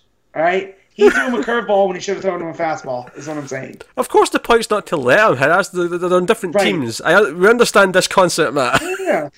So, I'm not saying that Superman let him hit it. I'm just saying Superman's pitch selection wasn't that he was trying to make Batman miss, is all I'm saying. Look, I don't think that the point of this wasn't to see if he could get it past him. It was, look, I'm going to throw it this fast, and I don't believe. Yeah, you it's can all hit about the it at speed. this It's not like speed. he's saying, "Oh, you couldn't get it past my curve ball or my spin, whatever." Yeah. It wasn't about him. Oh, I've got some good pitches. It's not just I can throw it at such a speed Well, that you just if that's can't the case, do then I it. hate it. Then if it's because Batman, then I hate it. That's it. It's because Batman, God damn it! And you know what? Yeah. The best thing about it is even Lois is jumping with her arms in the air, cheering for yeah. Batman. Superman's I going, need- what the hell just happened? He's like, I need- where I go? need a Batman family, Superman family softball game now. Oh yeah, I'd down for that. I'd be down for that. Damien and John just talking trash the whole time would be great. Yep. Can we have future Tim show up? No.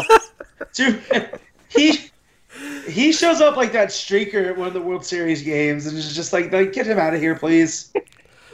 Oh God. But I want Keenan in there too, though. You know, I want Keenan, like, not understanding it's supposed to be for fun, so he's taking it super seriously. Oh yeah. And he's yelling at everybody.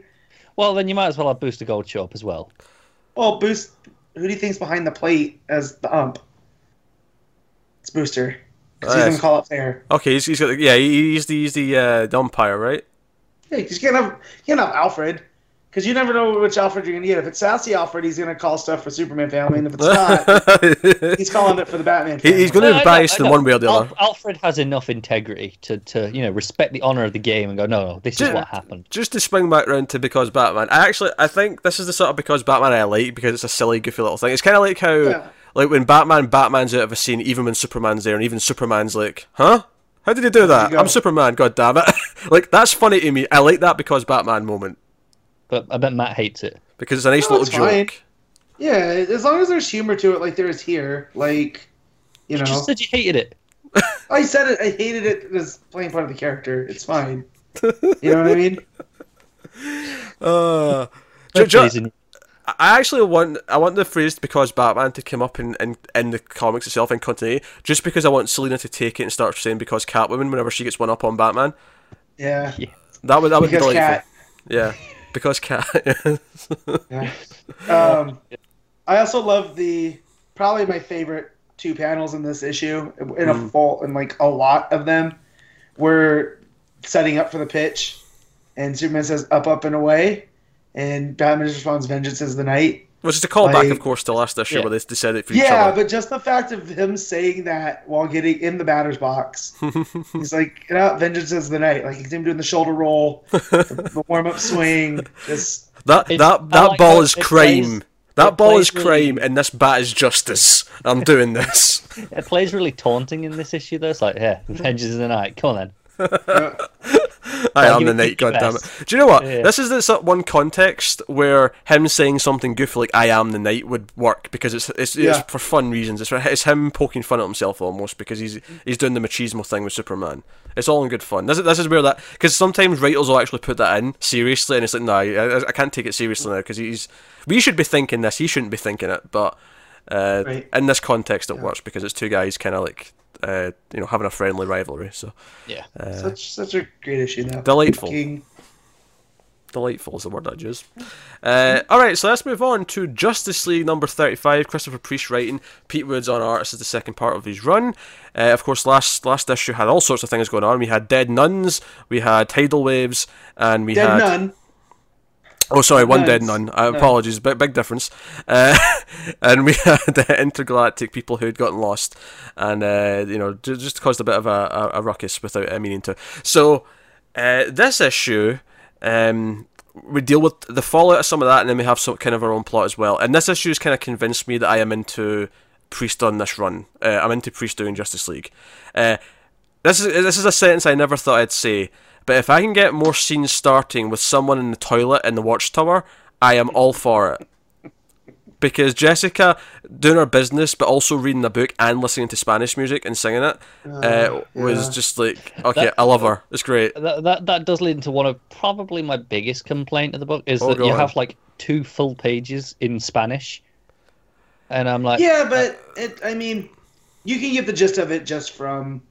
yeah, but see, I don't, because I gloss over it because I don't know what they're saying, so I'm kind of going, I don't know what's happening. Yeah, well, here. I thought the joke was that we're speaking Spanish, so it's kind of it's meant to be funny almost that she's just yelling at him in Spanish and he's kind of yelling back at her. Yeah, I get it, but I just feel like I'm missing out. If I could speak another language, I'd probably be yelling in it when I get scared off the toilet seat.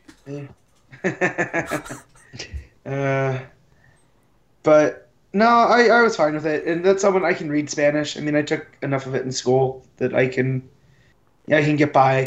But it's Ay caramba. all you need to know is what's on the page. Like, there's nothing. He doesn't explain who he is. He just says why he's there, and it ultimately doesn't matter because you find that out later. Oh yeah. No, You know. I get that. I'm just looking at the art, and I'm not even. It's just a little bit too long. I don't mind it when they do this every so often. For a little bit, you get a bit in a different language, and it's like, okay, what was there? I feel it's just a bit too much of it in one go. Where I feel like there's like 2 full Translate. pages of me just skimming through. Okay, maybe one page would have been better than 2. Yeah. Oh, okay, that's fine. So his whole thing is that he's actually a bounty hunter, and Batman and Wonder Woman were actually retrieving her sword. Batman was doing his whole disguise thing, pretending to be a cop, and this cop was like arguing with Wonder Woman. He's like, "Hey, this was your sword that was taken from you and murdered someone," and he's doing the whole thing. Like, it's like, okay, I feel like there's going to be repercussions from this, and obviously it comes up where Wonder Woman blames herself because it's her sword. She's starting to feel a bit of regret because it feels like she's always fighting and using her fist rather than doing what she wants to be doing and spreading compassion and all that kind of thing. And Batman's like, no, it's my fault, it was my plan. So you really get the fallout. I kind of like that this issue for the most part. It's the Trinity are on the League kind of debating about what went wrong, and they're kind of like all worried that they're not doing their jobs properly. And it's actually the rest of the team that saved the day and like take care of the crisis, if you will. Plus Wally. Wally's there too. Yeah, Kid Flash in this one. Wally's fans cockroaches. Wally found some cockroaches. And Barry's coaching the high school team, the basketball team. Yeah, I like that. I thought that was fun. That was a Sorry, fun- I was using Google Translate to find out what they were saying, just to see if I was right. That was a And lot. basically I was Yeah, right. that was a lot of translating. Then if you unless you skip Have to you, the have you end. got one of the ones that you I just got the app. go Yeah, through you your just, camera? I just did the whole yeah, you page. just go through the cool. camera, line it up. Yeah, basically. Man, That's all. technology's getting good. Pretty good, isn't it? Yeah. It's pretty scary though. I like the new Google phone where you Yes, just yeah. if it speaks into it in a different language, it translates it for you. And Yeah, I've heard puts of it out this. and Yeah, We're at Star Trek level there. Universal. they are. Translator. It's Yeah. like the only thing that would be better if it's just so live that it just covers their voice completely as they're talking. That is the only improvement then. That's the next step. Yeah. Oh man. Anyway, where were we? So they have to hunt these bugs, which can kind of like have a hive mind, and we actually get some big monster action. And I think that's actually what impressed me about this book. It was giving me all these slice of life moments. It was giving me more of the drama between the big things, but it did also give me some fun big monster fighting in a city as well at the same time. And it didn't feel forced to me. I was actually kind of into it, and it brought up some of these interesting little beats. I really liked because the guy, the alien shapeshifts. Glenn, I think his name is. So it looks normal, and we'll talk about who he mentions. We're not forgetting that. But there's a nice moment where Cyborg says, "Hey, you just sort of picked what you look like to blend in. Why did you pick a black man?" And he's like, "Never occurred to me why not to." Why not to? Yeah. I liked him asking that question. That was a really cool little touch. But yeah, so that who he mentions, of course, he shows up and he's like, "I'm looking for John," and Jessica's like, "John Stewart," which makes sense. That's the first John that she would. Yeah, that's the one that she knows. Yeah. And he's like, John Jones. I'm like, John Jones? Yeah. Oh! That's just so I moment got of to that page, realization. and I let you guys know, I go, man, Justice League. Beast is doing something cool. And I half expected him to show up by the end, right? Like, this is a tease, right? He's showing up at some point. He has to. Yeah. The return. They're floating. If they're floating the name out there like this, he has to be popping up at some point. Yeah. Which is delightful. And I like this new character too. I like Glenn. Glenn's a fun Justice League side character. Like, next time Starbro, that's his new name, Starbro, attacks. Down. I want Glenn to show up. Yeah, no, I'm okay with that. No, I thought this was a pretty solid issue again. Possibly even a little bit better than the first one, actually. And I like the first one quite a bit. Agreed. Well, I like the beginning stuff with Wonder Woman, like the fact like this man was killed with her sword. Yeah, I like that there is. It doesn't just brush over these things, because I feel like that was a really big problem with Hitches. Yeah, just there was like nothing mad. Yeah, absolutely. And obviously here there's another story going on, and it's doing this proper serialized thing where it's telling its sort of issue story, but this thing comes back at the end where the footage, like the body camera footage from one of the SWAT team, leaks like to the news, and this footage goes all over the world of this sword being used to kill a nun. And it ends with that poignant moment of them turning off the monitor. It's setting up kind of its themes, and I think I'm really excited about what he's going to explore. I feel like between the Wonder Woman scene and then of course just the overall thing of the public perception of the Justice League because of this, and then the little moment again with Cyborg and Glenn, I feel like Priest is actually going to explore things. It's not just going to be, oh, here's a big monster for me to fight and it'll be fun. Yeah. Like, no, I feel like he's actually going to do things with the story. It doesn't need to be the flagship, so he's going to do cool character stuff. Yeah. And that's what you should be doing when it's like this. I mean, I feel like Morrison kind of did that in some of his runs. Like, you have the big, huge things, but you also got the Kyle Rayner moments in there, Yeah. So... And like I said, it doesn't skip on the humour either, because you have stuff like Jess in the toilet. You have stuff where Kid Flash is complaining that his first Justice League mission is hunting for cockroaches. He's like, I don't know if I want to do this. Ultimately, it's just like, could have just told us it was a pink cockroach. Art's pretty solid for the most part. The one little weird moment is just, I think it's a couple of pages after the Spanish stuff. Jessica, she's at the bottom. The Green Lantern symbol's just gone. I noticed just that. A black circle. I'm hoping they fix that for the trade. That was a weird. I wonder if we're trying to make some sort of lighting effect, but it's made of light, so it should always be there. I feel like, because obviously this is all done digitally, a lot of the art now. Yeah. I assume it's a layering issue, honestly. Maybe. Because it's usually black for the background, then white, and then the green. Yep. I feel like they just put the black on the top accidentally. Well, I went back and was like, did she have her circle there? Oh yeah, it was there in the earlier ones. Yeah, for the rest of it. Maybe it was just an art mistake. No, like just forgot that one time. I never went back and checked the previous, but I never noticed it, and then it was definitely there to the rest of the book. So it's there before as well. No, that's fair. Like I said with the first issue, I think the art is solid. I like how consistent it feels. There's the odd kind of face that I feel doesn't fit his style. It's not even like he does it badly. It's just that the style doesn't necessarily fit certain expressions to sometimes. Yeah, the one that stands out to me in this issue is when Kid Flash sees the cockroaches eat the dog, and he's kind of doing like a wrenching sort of motion, but it just looks a bit funny. Yeah, but on the whole, though, it's a very solid book art-wise as well. So yeah, no, so I'm officially like I was already on board really, but like I'm now excited about Justice League. I'm excited about the next issue. It's nice, isn't it? It's very nice. It's nice to be excited about it. So we'll move on. We'll move on to Green Lanterns number 37. Speaking of Simon and Jess, Tim Seeley writing, Carlo Barberi on art.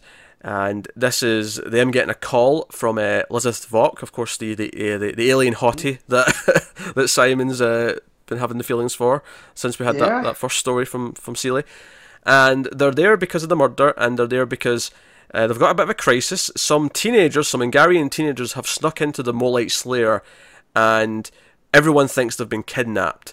When we actually get in there, though, we find out that the teenagers broke in to cause chaos. They ended up killing or stepping on like some of the eggs of the Molites. Like an entire generation. And apparently in the Molite race, the culture, it makes the mothers go into like a fit of rage. So they actually, because Simon and Jess get attacked at one point when they sneak into the sewers, and like you get all these angry Molites attacking them. So we've got all this time, but we know it was actually someone who planted the evidence. We know it's someone else, and we get a bit more of that towards the end when we get the big reveal, which of course is that Elizabeth Vogt and Simon do hook up, and it's a very nice scene actually. I thought you can tell as soon as she walks in the robe, okay, I know where this is going. But it all works quite well, as does Jesse's thing, as well as like they're training with the commander at one point, and like, hey, I need some more sparring partners, and they suit up, and Jess puts on like gladiator like armor and stuff like that. So but cool. Simon looks like an Arabian. He does, raider. Yeah, I thought that was a fun.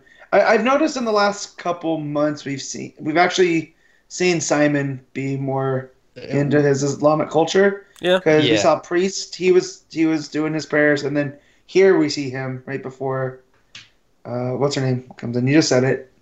Elizabeth. Yeah, Vogt. Elizabeth Vogt. Yeah. Before Elizabeth comes in, he's doing his prayers too. So, it's pretty cool. They're doing that.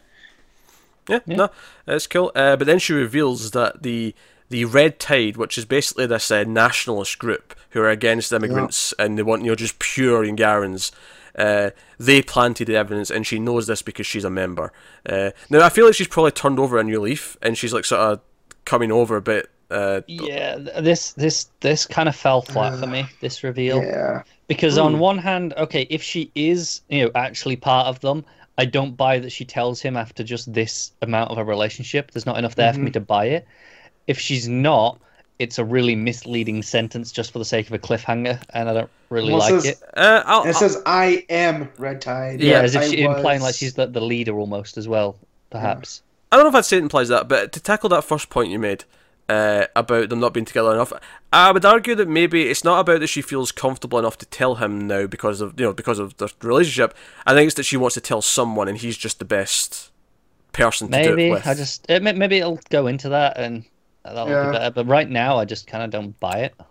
Honestly, I never really felt anything one way or the other about this. It never bothered me. I kind of groaned. It was very tropey, isn't it? I'm like, ugh, okay. This. Not just that. It's Seeley's writing like this is almost ripped from the headlines with some of the stuff that's going on, and the fact like they're calling the Green Lanterns Universalists. Like there's some comparison to the word globalist and whatnot, and with the Molites and Angara and all this other type of stuff. So I get that. It's weird when you do it with alien cultures and try to fit that in, because her whole thing, right, was she was like this pop star that was preaching peace, but then you find out that she's part of this violent nationalist movement, and it's weird. Like, it kind of comes out of left field. Doesn't bother me. Just doesn't line up for me at the minute. And I'm not I don't know. I feel like right now all it is one line, and I'm sure they'll explore this more, and we'll see, the context of it as it goes on. I don't know. I mean, I enjoyed this quite a bit. There was almost nothing I have to complain about. Yeah, just one colouring issue that I had is when they're down in the sewers tunnels. They've got the green lights on, but it makes them look red. Like they just look red, like the others, and it just the colouring looked really weird to me. There is some stuff down there that's quite nice. There's some good silhouette stuff when they're down the tunnels sneaking about. There is. It's only a couple of panels here or there where they look red, and then it's. Yeah, I took it they were masquerading as Angarans. Like that was maybe something the rings can do. Suddenly, that's how I just read it. I didn't even think it was a coloring issue. Okay. I don't know if I did like that they had like Green Lantern suits like to look like workmen's outfits. I thought that was a pretty nice little. Yeah, I think that's why I'm touch. questioning, because I think you might be right, because they kind of mention, oh yeah, well, we were in disguise, and I assume that was just the uniforms, but because again, like, why would the ring turn them red? I don't. Yeah. I don't have an answer for that. I mean, I never. Yeah, I just took that out there and I was like, okay, that's weird. And then it's gone by the time they take on their Green Lantern No, uniforms. that's it. Because he says, "Oh, drop the disguise," and then they go back to. So you actually might be right, but even if you are, that's still weird. Yeah, it is very weird. Because like we haven't seen that at all before. Yeah. In Green Lantern books, like it could have come in handy in numerous adventures, but weird. Honestly, look at it. Because I've just gone back and looked, and you can see it before they go inside the tunnel as well. Let's hit it, Seeley. Let's get Seeley. Hit him up on the Twitter, and we'll ask him. I don't know. I feel like I've harassed him enough on Twitter about mistakes. All right. Honestly, I feel like it's just the coloring's maybe just a touch too strong. I think that's this is it. No, I think Matt might be onto it, because they're on it. They're red outside as well, and then it's as soon as they said, "Oh, they think we're Angarans, drop the disguise," that they're back to normal. Hold on. I'm trying to see the change. Weird. There's a clear change actually. When you look at Simon at the bottom of that page, Yeah. compared to the panels before it, it's a completely different shade. So Ring can make them change their skin tone now. This is a thing now, apparently. Yes. I don't know. I think maybe. I would say no. It feels weird. I feel like that's just a colour mistake, and that's feels easier. Weird and wrong, but The colour mistake. we're gonna have to ask Seeley. I'm sorry, Seeley. God. I know we bother you a lot, but Don't. He's going to blacklist his Connor. Stop it. we'll invite him on the show and he can defend himself. I would like this show a lot, though. I like the whole murder mystery element of it. I like them working together. I liked Jessica's whole thing about asking, like, "Oh, how do you do this?" And I always want to ask Batman and Superman this, but I never want Flash to think I'm lame. So I'll ask you since no one else is around. It's just the idea of like, because you worry about the little things, and if you're a leader, if you're someone who's making these calls, you can only think of the big picture. You can't think of the little things, otherwise you'll just go mad. Yeah, and I like that applies to the Podfather as well, where he's given himself up because he's thinking of the bigger picture, whereas he knows he didn't really do it, but it plays into it nicely. Thematically, the two leaders are actually very similar. And I like this was all set up and it was sort of bubbling underneath the other plot for a while, and then we've came back to it. I really like that. I like how Seeley's kind of setting up the run, bouncing around things. I think Angara needs a little bit of Sinestro just to whip him into shape. Or just stop. Oh sure, man. Get the that's what dictator. everyone needs. Yeah. Oh, that could definitely blow up, and he could just end up ruling Angara because they really like what he's doing. Now, amusingly, we're moving on to Nightwing, and the reason why I say amusingly is because obviously Green Lanterns and Nightwing swap writers, and what I think is funny is I think Seeley is like kind of hinting or showing the promise that he might be better on Green Lanterns than Humphries was. But I actually think from this first Nightwing 35, which Sam Humphries is writing and Bernard Chang is on art, that Humphries might end up being a better Nightwing writer than Seeley was. Potentially. Because I feel like I was really into this issue. I like most of what it's doing. I like the build of this villain, the judge, that they're setting up. And I like the art a lot as well, which is not really Humphries necessarily. Yeah, that's Chang. Honestly, I think the biggest benefit between the two writers is for a lot of Seeley's stuff, he was calling back to Grayson, and it played on. It was just the next step of that story still, whereas this actually feels like a fresh story now. It does feel fresh. In that sense, and it's not necessarily that it's better, but it's definitely easier to jump onto from the start. I don't know. I feel like, and obviously I like Seeley's Nightwing. I was enjoying it pretty much the whole way through. Start to finish. But I don't know. I feel like I'm liking the tone of this issue. I'm liking the feel of the city. Agree. And something that you mentioned on art, and just to go back to, I mentioned on the first issue of Seeley on Green Lanterns, I kind of mentioned how it's the same artist. I was a little disappointed that there wasn't a shift to indicate that there's a new run.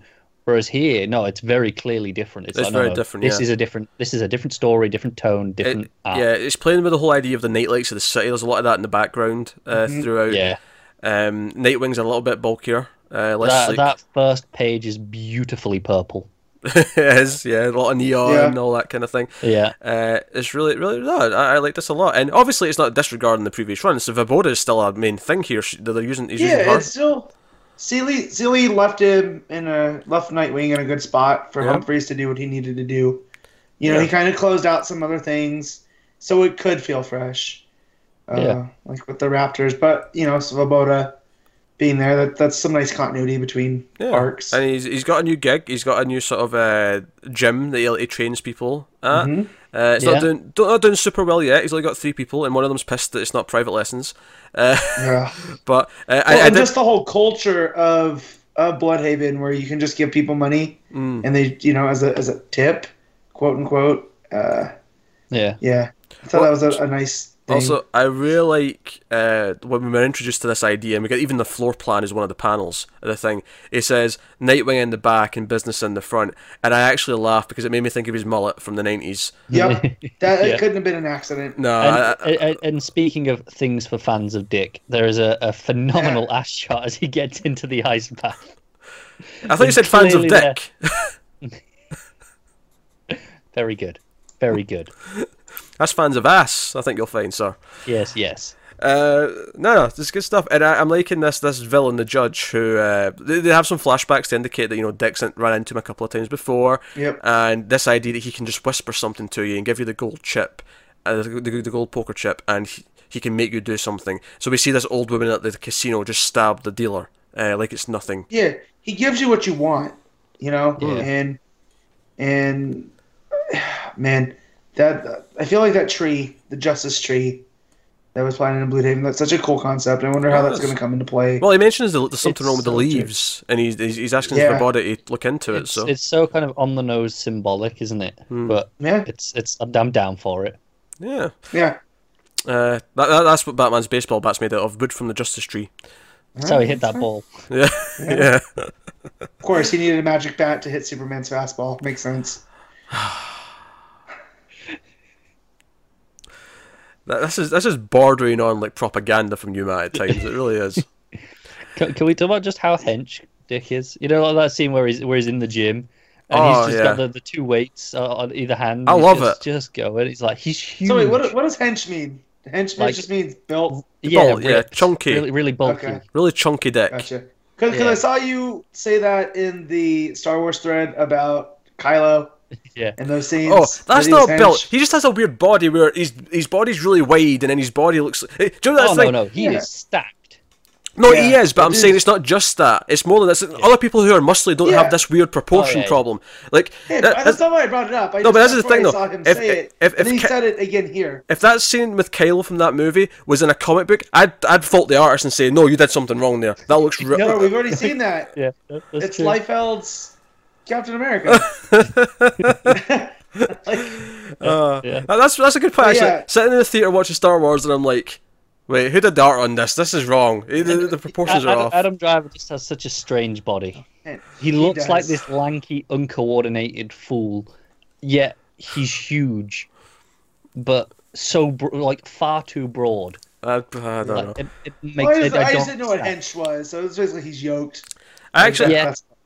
On the art, I actually do. I'm liking just a slightly different look to the Nightwing suit. Just the thicker symbol, not the thin stripes instead. I prefer. So it's just a personal taste thing. It's not really that it's better necessarily, but you're saying you like thicker dick than thinner dick. I'm saying I like thicker dick than thinner dick. Yes. Get that drop. Oh dear. I'm really glad to have Chang around. I really like his art. I do. Yeah, fan for a while, so it's. I feel I've not seen him in a while. Is it? I think he was doing Batman Beyond for a while, right? Yeah, he's doing Batman Beyond, and then I was like, I just recently read an issue with this type of art, and that was Wonder Woman: The Circle that we read for the. Yeah, that's right. That 1 week. So yeah, that makes sense. So he finds out about the Judge. He talks to Guppy. The shark fellow, the shark gentleman, and again, never questioned once why there was a shark-headed guy walking around. No, just went with it, didn't they? But that's the thing. We've already had Orca. We've already had various Bloodhaven attracts these fellows. Gorilla Grimm we had. Yeah, that's what I mean. You just accept it, and it's cool. You got him running Yeah, around, it's and fine. you find out about his dad. You know, his dad was some what was it again? Da, da, da, da. Stalling He doesn't until even Matt talk finds the about it. page, yes. Connor, so the big cliffhanger at the end, though, is Yes. that the judge has gotten to Svoboda, and she shoots Dick off the roof. Yeah, I love the way this sequence plays out. Like just the structure, the art, and the panel layout. Well, I think a 'Cause big part of it as well is you have the narration from the judge throughout the issue, sort of talking about how he's coming after Nightwing and how he doesn't know he's coming, and It plays so well because you focus in on the gun, on that, it goes just to the bold colors, and then you have Nightwing falling off at the top, and then the title come up, and then as it comes down, it's the bright night lights again behind him of the city as he's falling. It just looks really pretty. colors are gorgeous. And what I like about it is the whole issue, you feel like the judge is aware of Nightwing, he's coming for him, and Nightwing's not going to see it coming. And at the end of the issue, that you actually see it play out. You see the moment where he did not see it coming, and Svoboda shoots him. And she's got the gold chip. I think you get it anyway, but just to make you sure she has that gold chip. Yeah. It shines. I think it's nice because it stops it being like a false cliffhanger. There's no next issue just she had the gold chip. I mean, because we'd assume that anyway, but there's no maybe she's gone right. Yeah, I wouldn't have faulted it because I feel like there's enough information in the book to guess why she done it. There is, but it doesn't even bother pretending that's an option. It's just like, that's fair. We don't even want you to consider that. If the judge gives you what you want, and she just wants Nightwing to be gone, then that's the way to do it. She tries to shoot him. But what I was gonna say about Guppy is it said that his dad was King Sturgeon, and he was mutated by some amulet. But so he's been running around.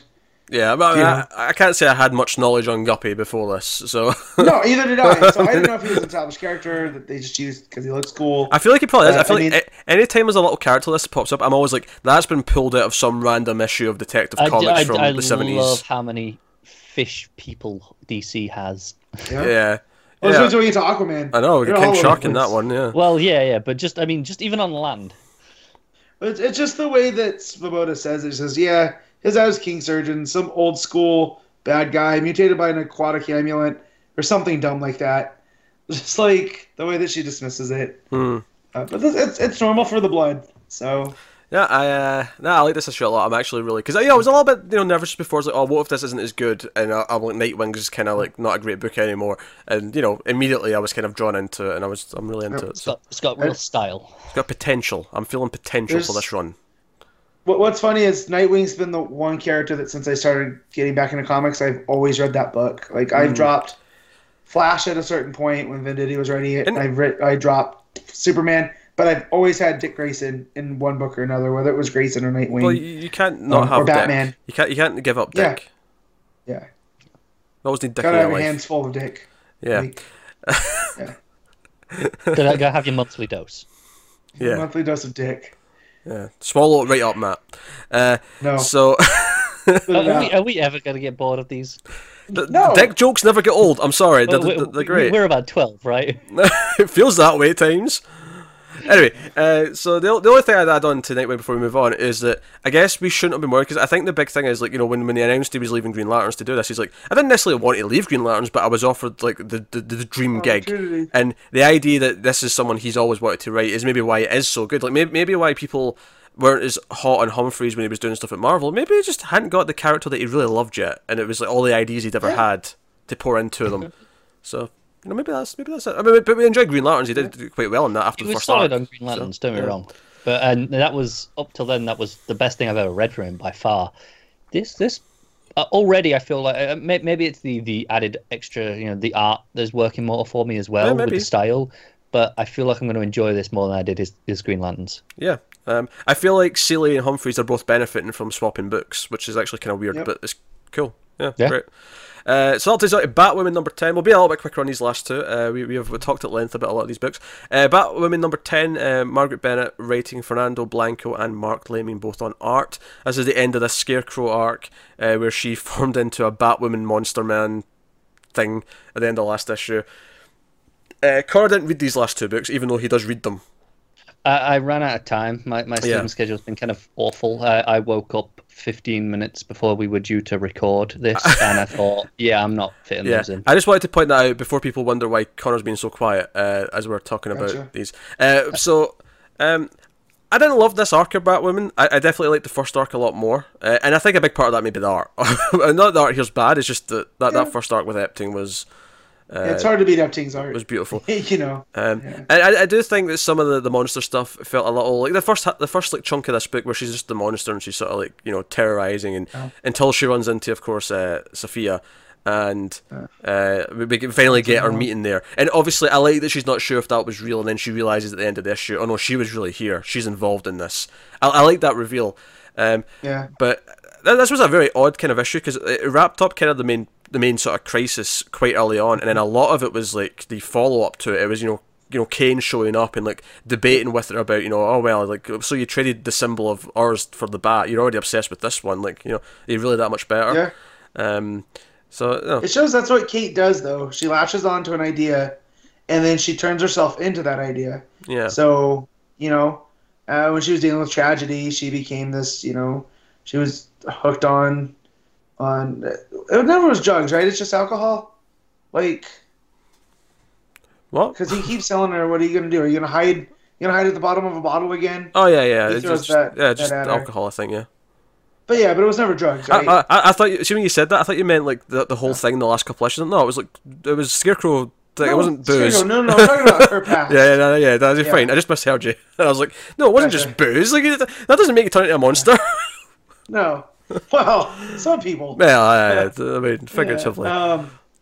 But yeah, so she goes chasing all these things, and first it was the booze, and then it was Safia, and then it was training, and then it was becoming Batwoman, and she can never just be herself. And I like that Jacob questions her on that, like, who are you at the end of the day? They're really setting up this thing where I feel like the Gotham Knights are going to fall apart, and her own book, The Solicit for March, was very kind of like, oh, we're getting to sort of dark Kate, where she's kind of ostracized from the group and whatnot.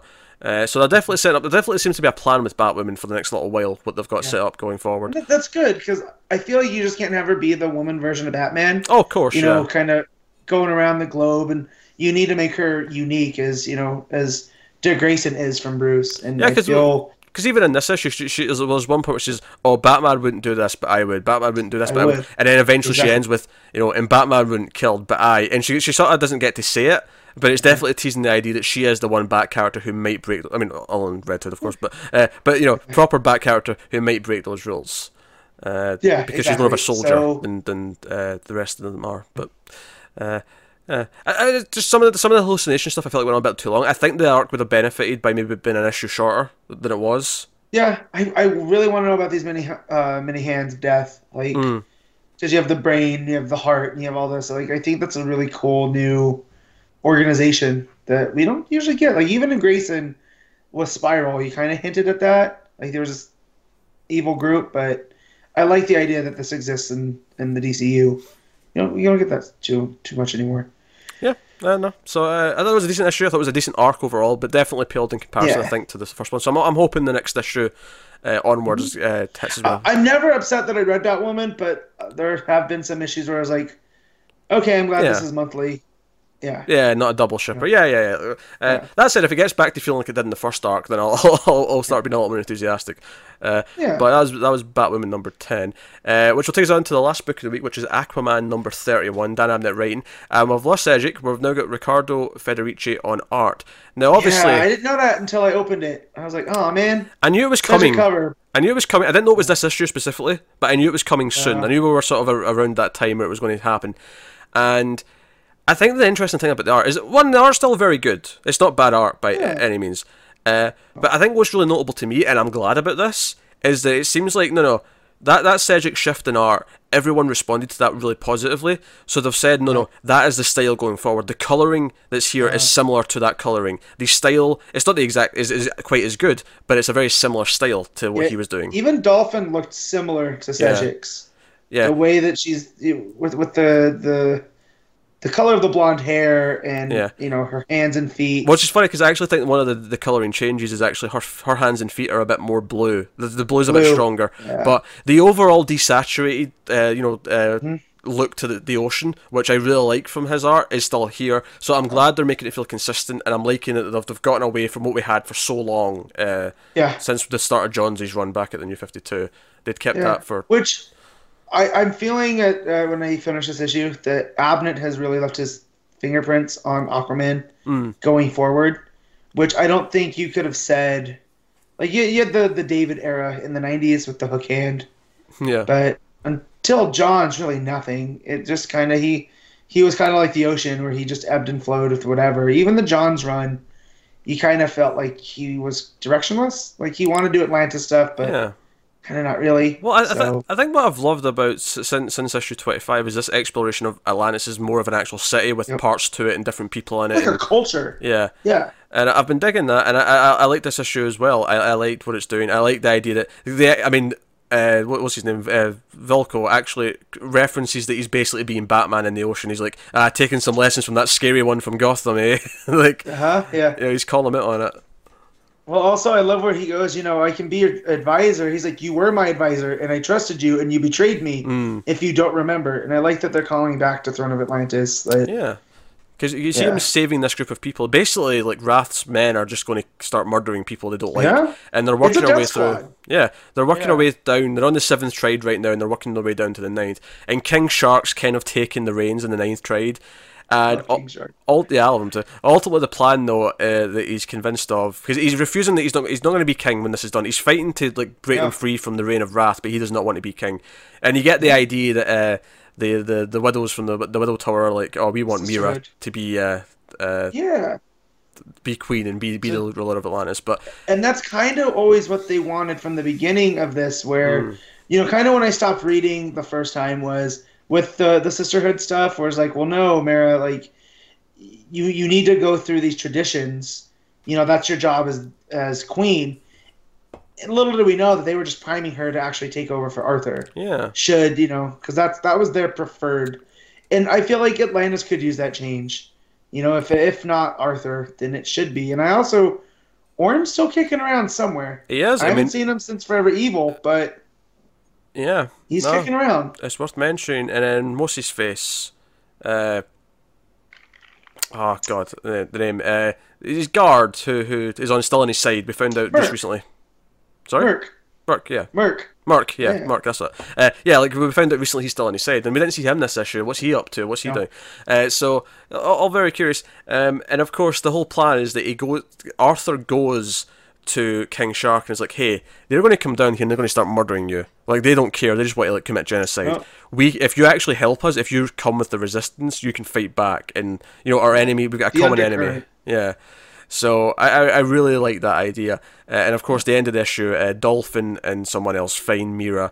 Mira's been kept alive because, as we know from the last issue, when she went through the thorns, something went wrong. The magic wasn't quite right, and now she can't breathe underwater. So they've got her in like a sort of Atlantis tank thing for oxygen breathers. She's running out of air. And it's running out. She's so Mira's finally interacting with the main cast of the plot that we've had since 25. So it's pretty cool. And I like that too because they have been apart, and they keep mentioning that the reason that Aquaman's doing this is so he can get back to Mira, because he just wants to go live in the lighthouse, kind of be done with Atlantis and be a superhero.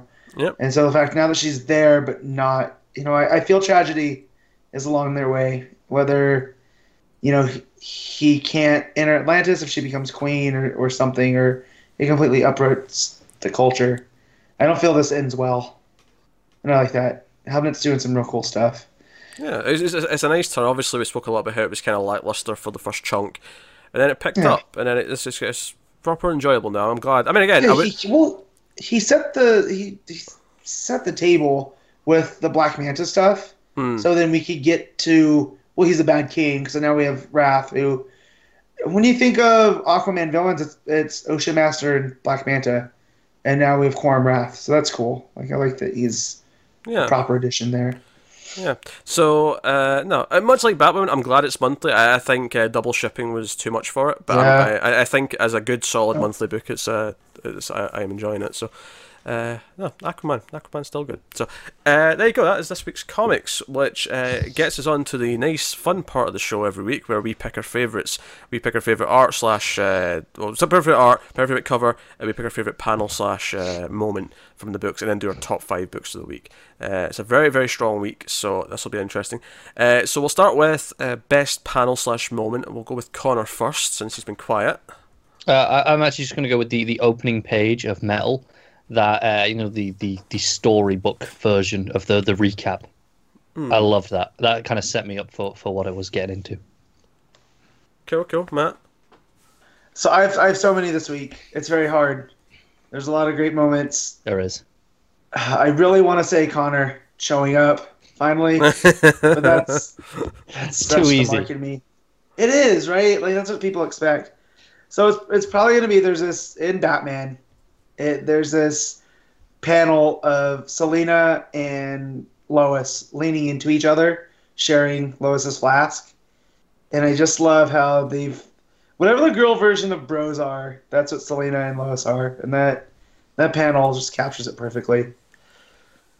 Yeah, they relate in a way that perhaps... this is a tough one this week. It's actually... It is. I have a lot of books that I could be picking one from.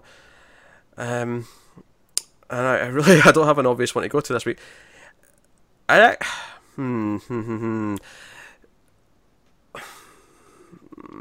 Also, that we didn't even talk about it in Super Sons. Go I'm on. going to do this to buy Pete some more time so he's not. Absolutely, yeah. Go for it. Yeah, go for it. Yeah, when John makes his first appearance and he makes that Z from the panels with the red streak, I thought that was super cool looking too. And they thought that it was Kid Flash. So there's a lot of good stuff this week. A lot of good moments. There is. It's a very, very good week actually. Very, very consistent week as well. Yeah, can't fault it. No.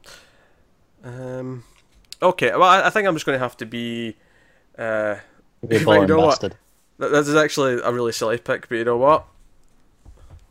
It's for Justice League. No, if he says hitting the baseball. No, it's from Justice League. I don't know why, but for some reason I love seeing the Justice League toilet. I don't know what it is. I knew that's what when he said silly. I knew where he was going. But I don't know what it is. But do you know what it is? Because I'm someone who does like to read in the toilet, right? So I relate to this moment. Well, it's just a waste of time otherwise. It is a waste of time. Yeah. But the idea that she multitasks and listens to stuff as well as reading while she's on the toilet is just like, I'm like the girl's doing things that I can only be dreaming of. It's insane. Making use of that time in This is why she's a superhero. This is why she's a superhero. Jeez. Oh, by the way, when we get to the end of your show, the annual, in a week or two, I will say this, that toilet seat's the moment of the year, right? I don't have to think about it, it just is. I can tell you right now. Come on, I'm cracking a joke. Alright, okay. Best... Are you though? No, we don't. Don't God. worry. That wasn't a thing. No, that's not a thing. Oh, Jesus, you had me worried. No. Next 2 weeks, Car's just looking through every issue of the year, just going, that's a heavy question. It's like, where do I even start? So Matt, best cover of the week. So this was a tough week because there's a Manipul cover, but I'm not that big on it. But then you have the Nightwing cover that just sums everything up super well. But then you have the Sejic Aquaman cover too. There's a lot of interesting things. Yeah. I won't be picking it, but I do want to point out I actually relate the variant to Batman as well.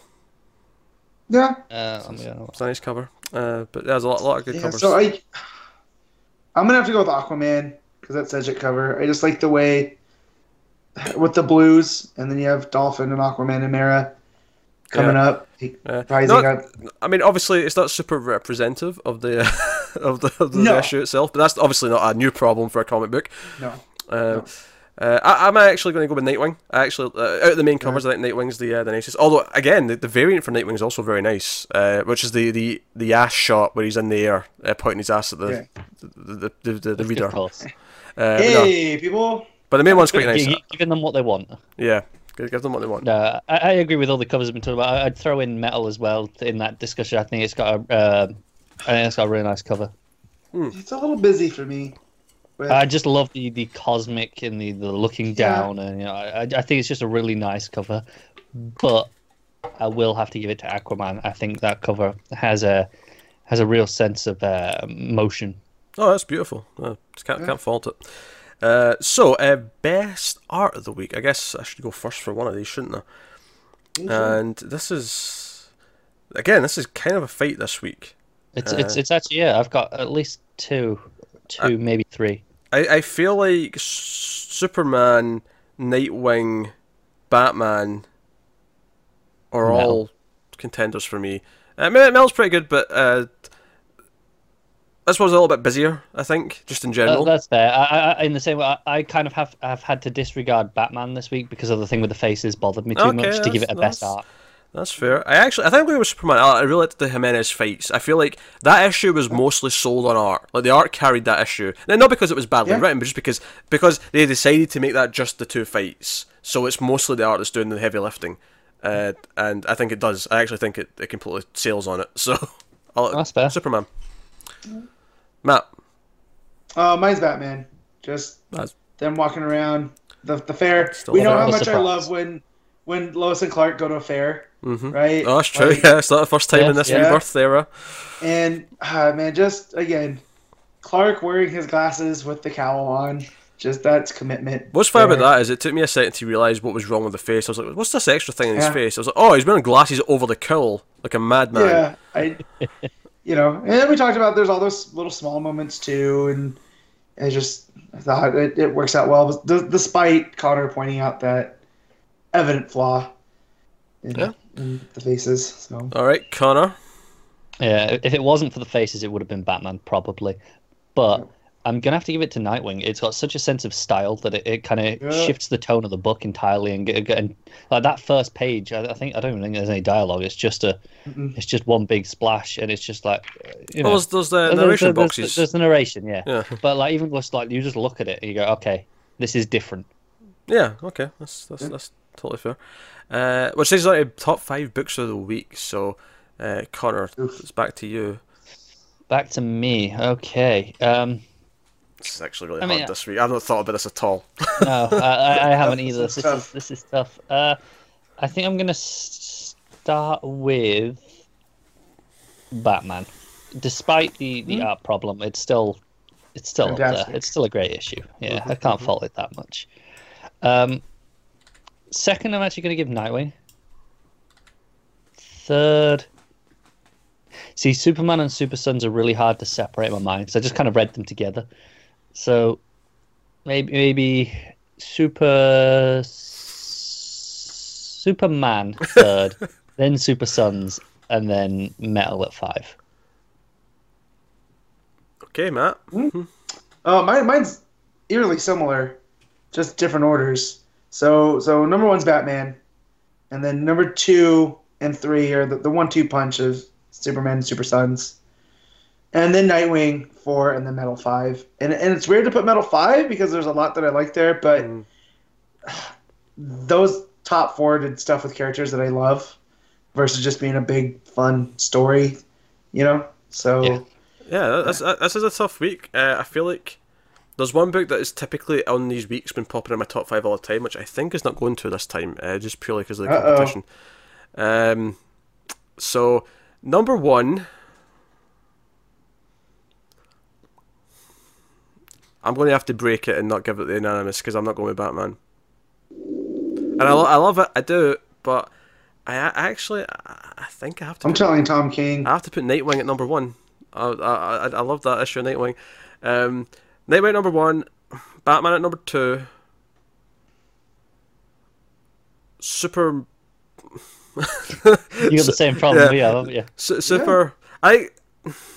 The plot's better than one, but the art's much better than the other. So that's it. I think Superman is. I ultimately gave that higher just because it reads better. I probably did it because it was part 1. No, that's just it, but the plot that comes out. No, Superman at number 3, Super Sons at number 4, and then Justice League at number 5.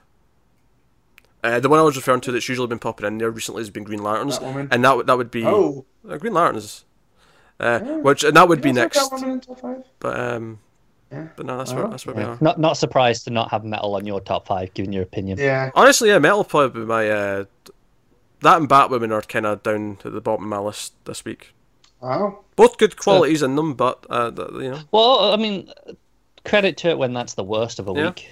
No, absolutely. It was a really good week. Like, I felt bad. I feel like some people, if this is their first episode of the show, and we start with metal, and I'm like, oh, I need to be negative because of blah blah blah blah, and like, oh, this guy's gonna hate everything, and then like I'm just super positive about the rest of the books, like every single one of them. I feel like in most cases today, I was defending things that Connor was trying to complain about. Legitimate complaints. I didn't say they weren't. I know sometimes you'll be like, you just complain about things for the sake of it. Sometimes you do. Not this time. Yeah, for the most part. So anyway, that's been this week's show. So I shall tell you what's coming next week, which I forgot to have ready. I'm not going to lie. But it shan't take me long. So we got week 4 next week, which I believe means Doomsday Clock is back in action once again. Tick tock. Damn right it Doomsday is. Clock. We got Doomsday Clock number 2. We have Doomsday Clock number 2. My scroll went a bit wonky there. Doomsday Clock number 2. We have Hawkman Found number 1. So we got another metal book. Then we also have the next to the Super Sons crossover with Teen Titans 15. So we have 2 events and a crossover book next week. 3 different things all going at once to headline the show. So that's kind of fun. Yeah. No one wanted a quiet week to end out the year, right? No one did, no. Then we have Detective Comics 971, Nice. Action Comics 994, Wonder Woman 37, Flash 37, Batgirl 18, and Batman Creature of the Night number 2, and Nightwing The New Order number 5. That's the ones we're covering. Also out, but we will not be covering, are Hal Jordan The Green Lantern Corps 35, The Demon Hell is Earth number 2, Batman Beyond 15, Blue Beetle 16, The Hellblazer 17, Justice League of America number 21, and Suicide Squad number 32. So that's what's coming out next week in terms of the issues. So by all means, and obviously enjoy Christmas as well, because next time we speak to you, it'll be after Christmas. So yeah, have a nice Christmas. Do that. We will have the bonus episode, the annual episode, sometime early January. We've not scheduled it in yet to when we're going to do it, but it's just the plans are formulating. It's happening. It's a thing. But that has been episode 83 of Comics from the Multiverse. So hope you enjoyed it, and we'll see you next time. I keep reading comics. If you want to support the show and support the channel and everything we do, head over to patreon.com/MailFuzzTV. You can do that over there. Get some bonuses like the monthly episode. Me and Connor just finished reading the book for the monthly. Green Lantern Sector 2814 Volume 1. We're going to be recording that likely tomorrow night, I think. And that'll be going up. You also get to vote when there's a week 5, and we do a trade there. So there's some things in there, but mostly just if you like the show and want to support, you can do that. You'll find a link to that in the description, along with some other useful things. You can get it on Twitters at DC Comics Podcast. Again, I'm still amazed every time I say that we got that name, that handle. I know. I don't know how that happened, but somehow it was free. And there you go. Idiots didn't think to check. Yeah, They that's just what it is. assumed. I think everyone just assumed that wasn't free, so we ended up just being able to get it, later down the line. But that is us. So thank you once again for watching or listening. We love you loads. Keep reading comics. Have a very nice Christmas, and we'll see you one more time before the end of the year. So have a good one. Keep reading comics, and always remember to never get lost in the Speed Force. Titans together.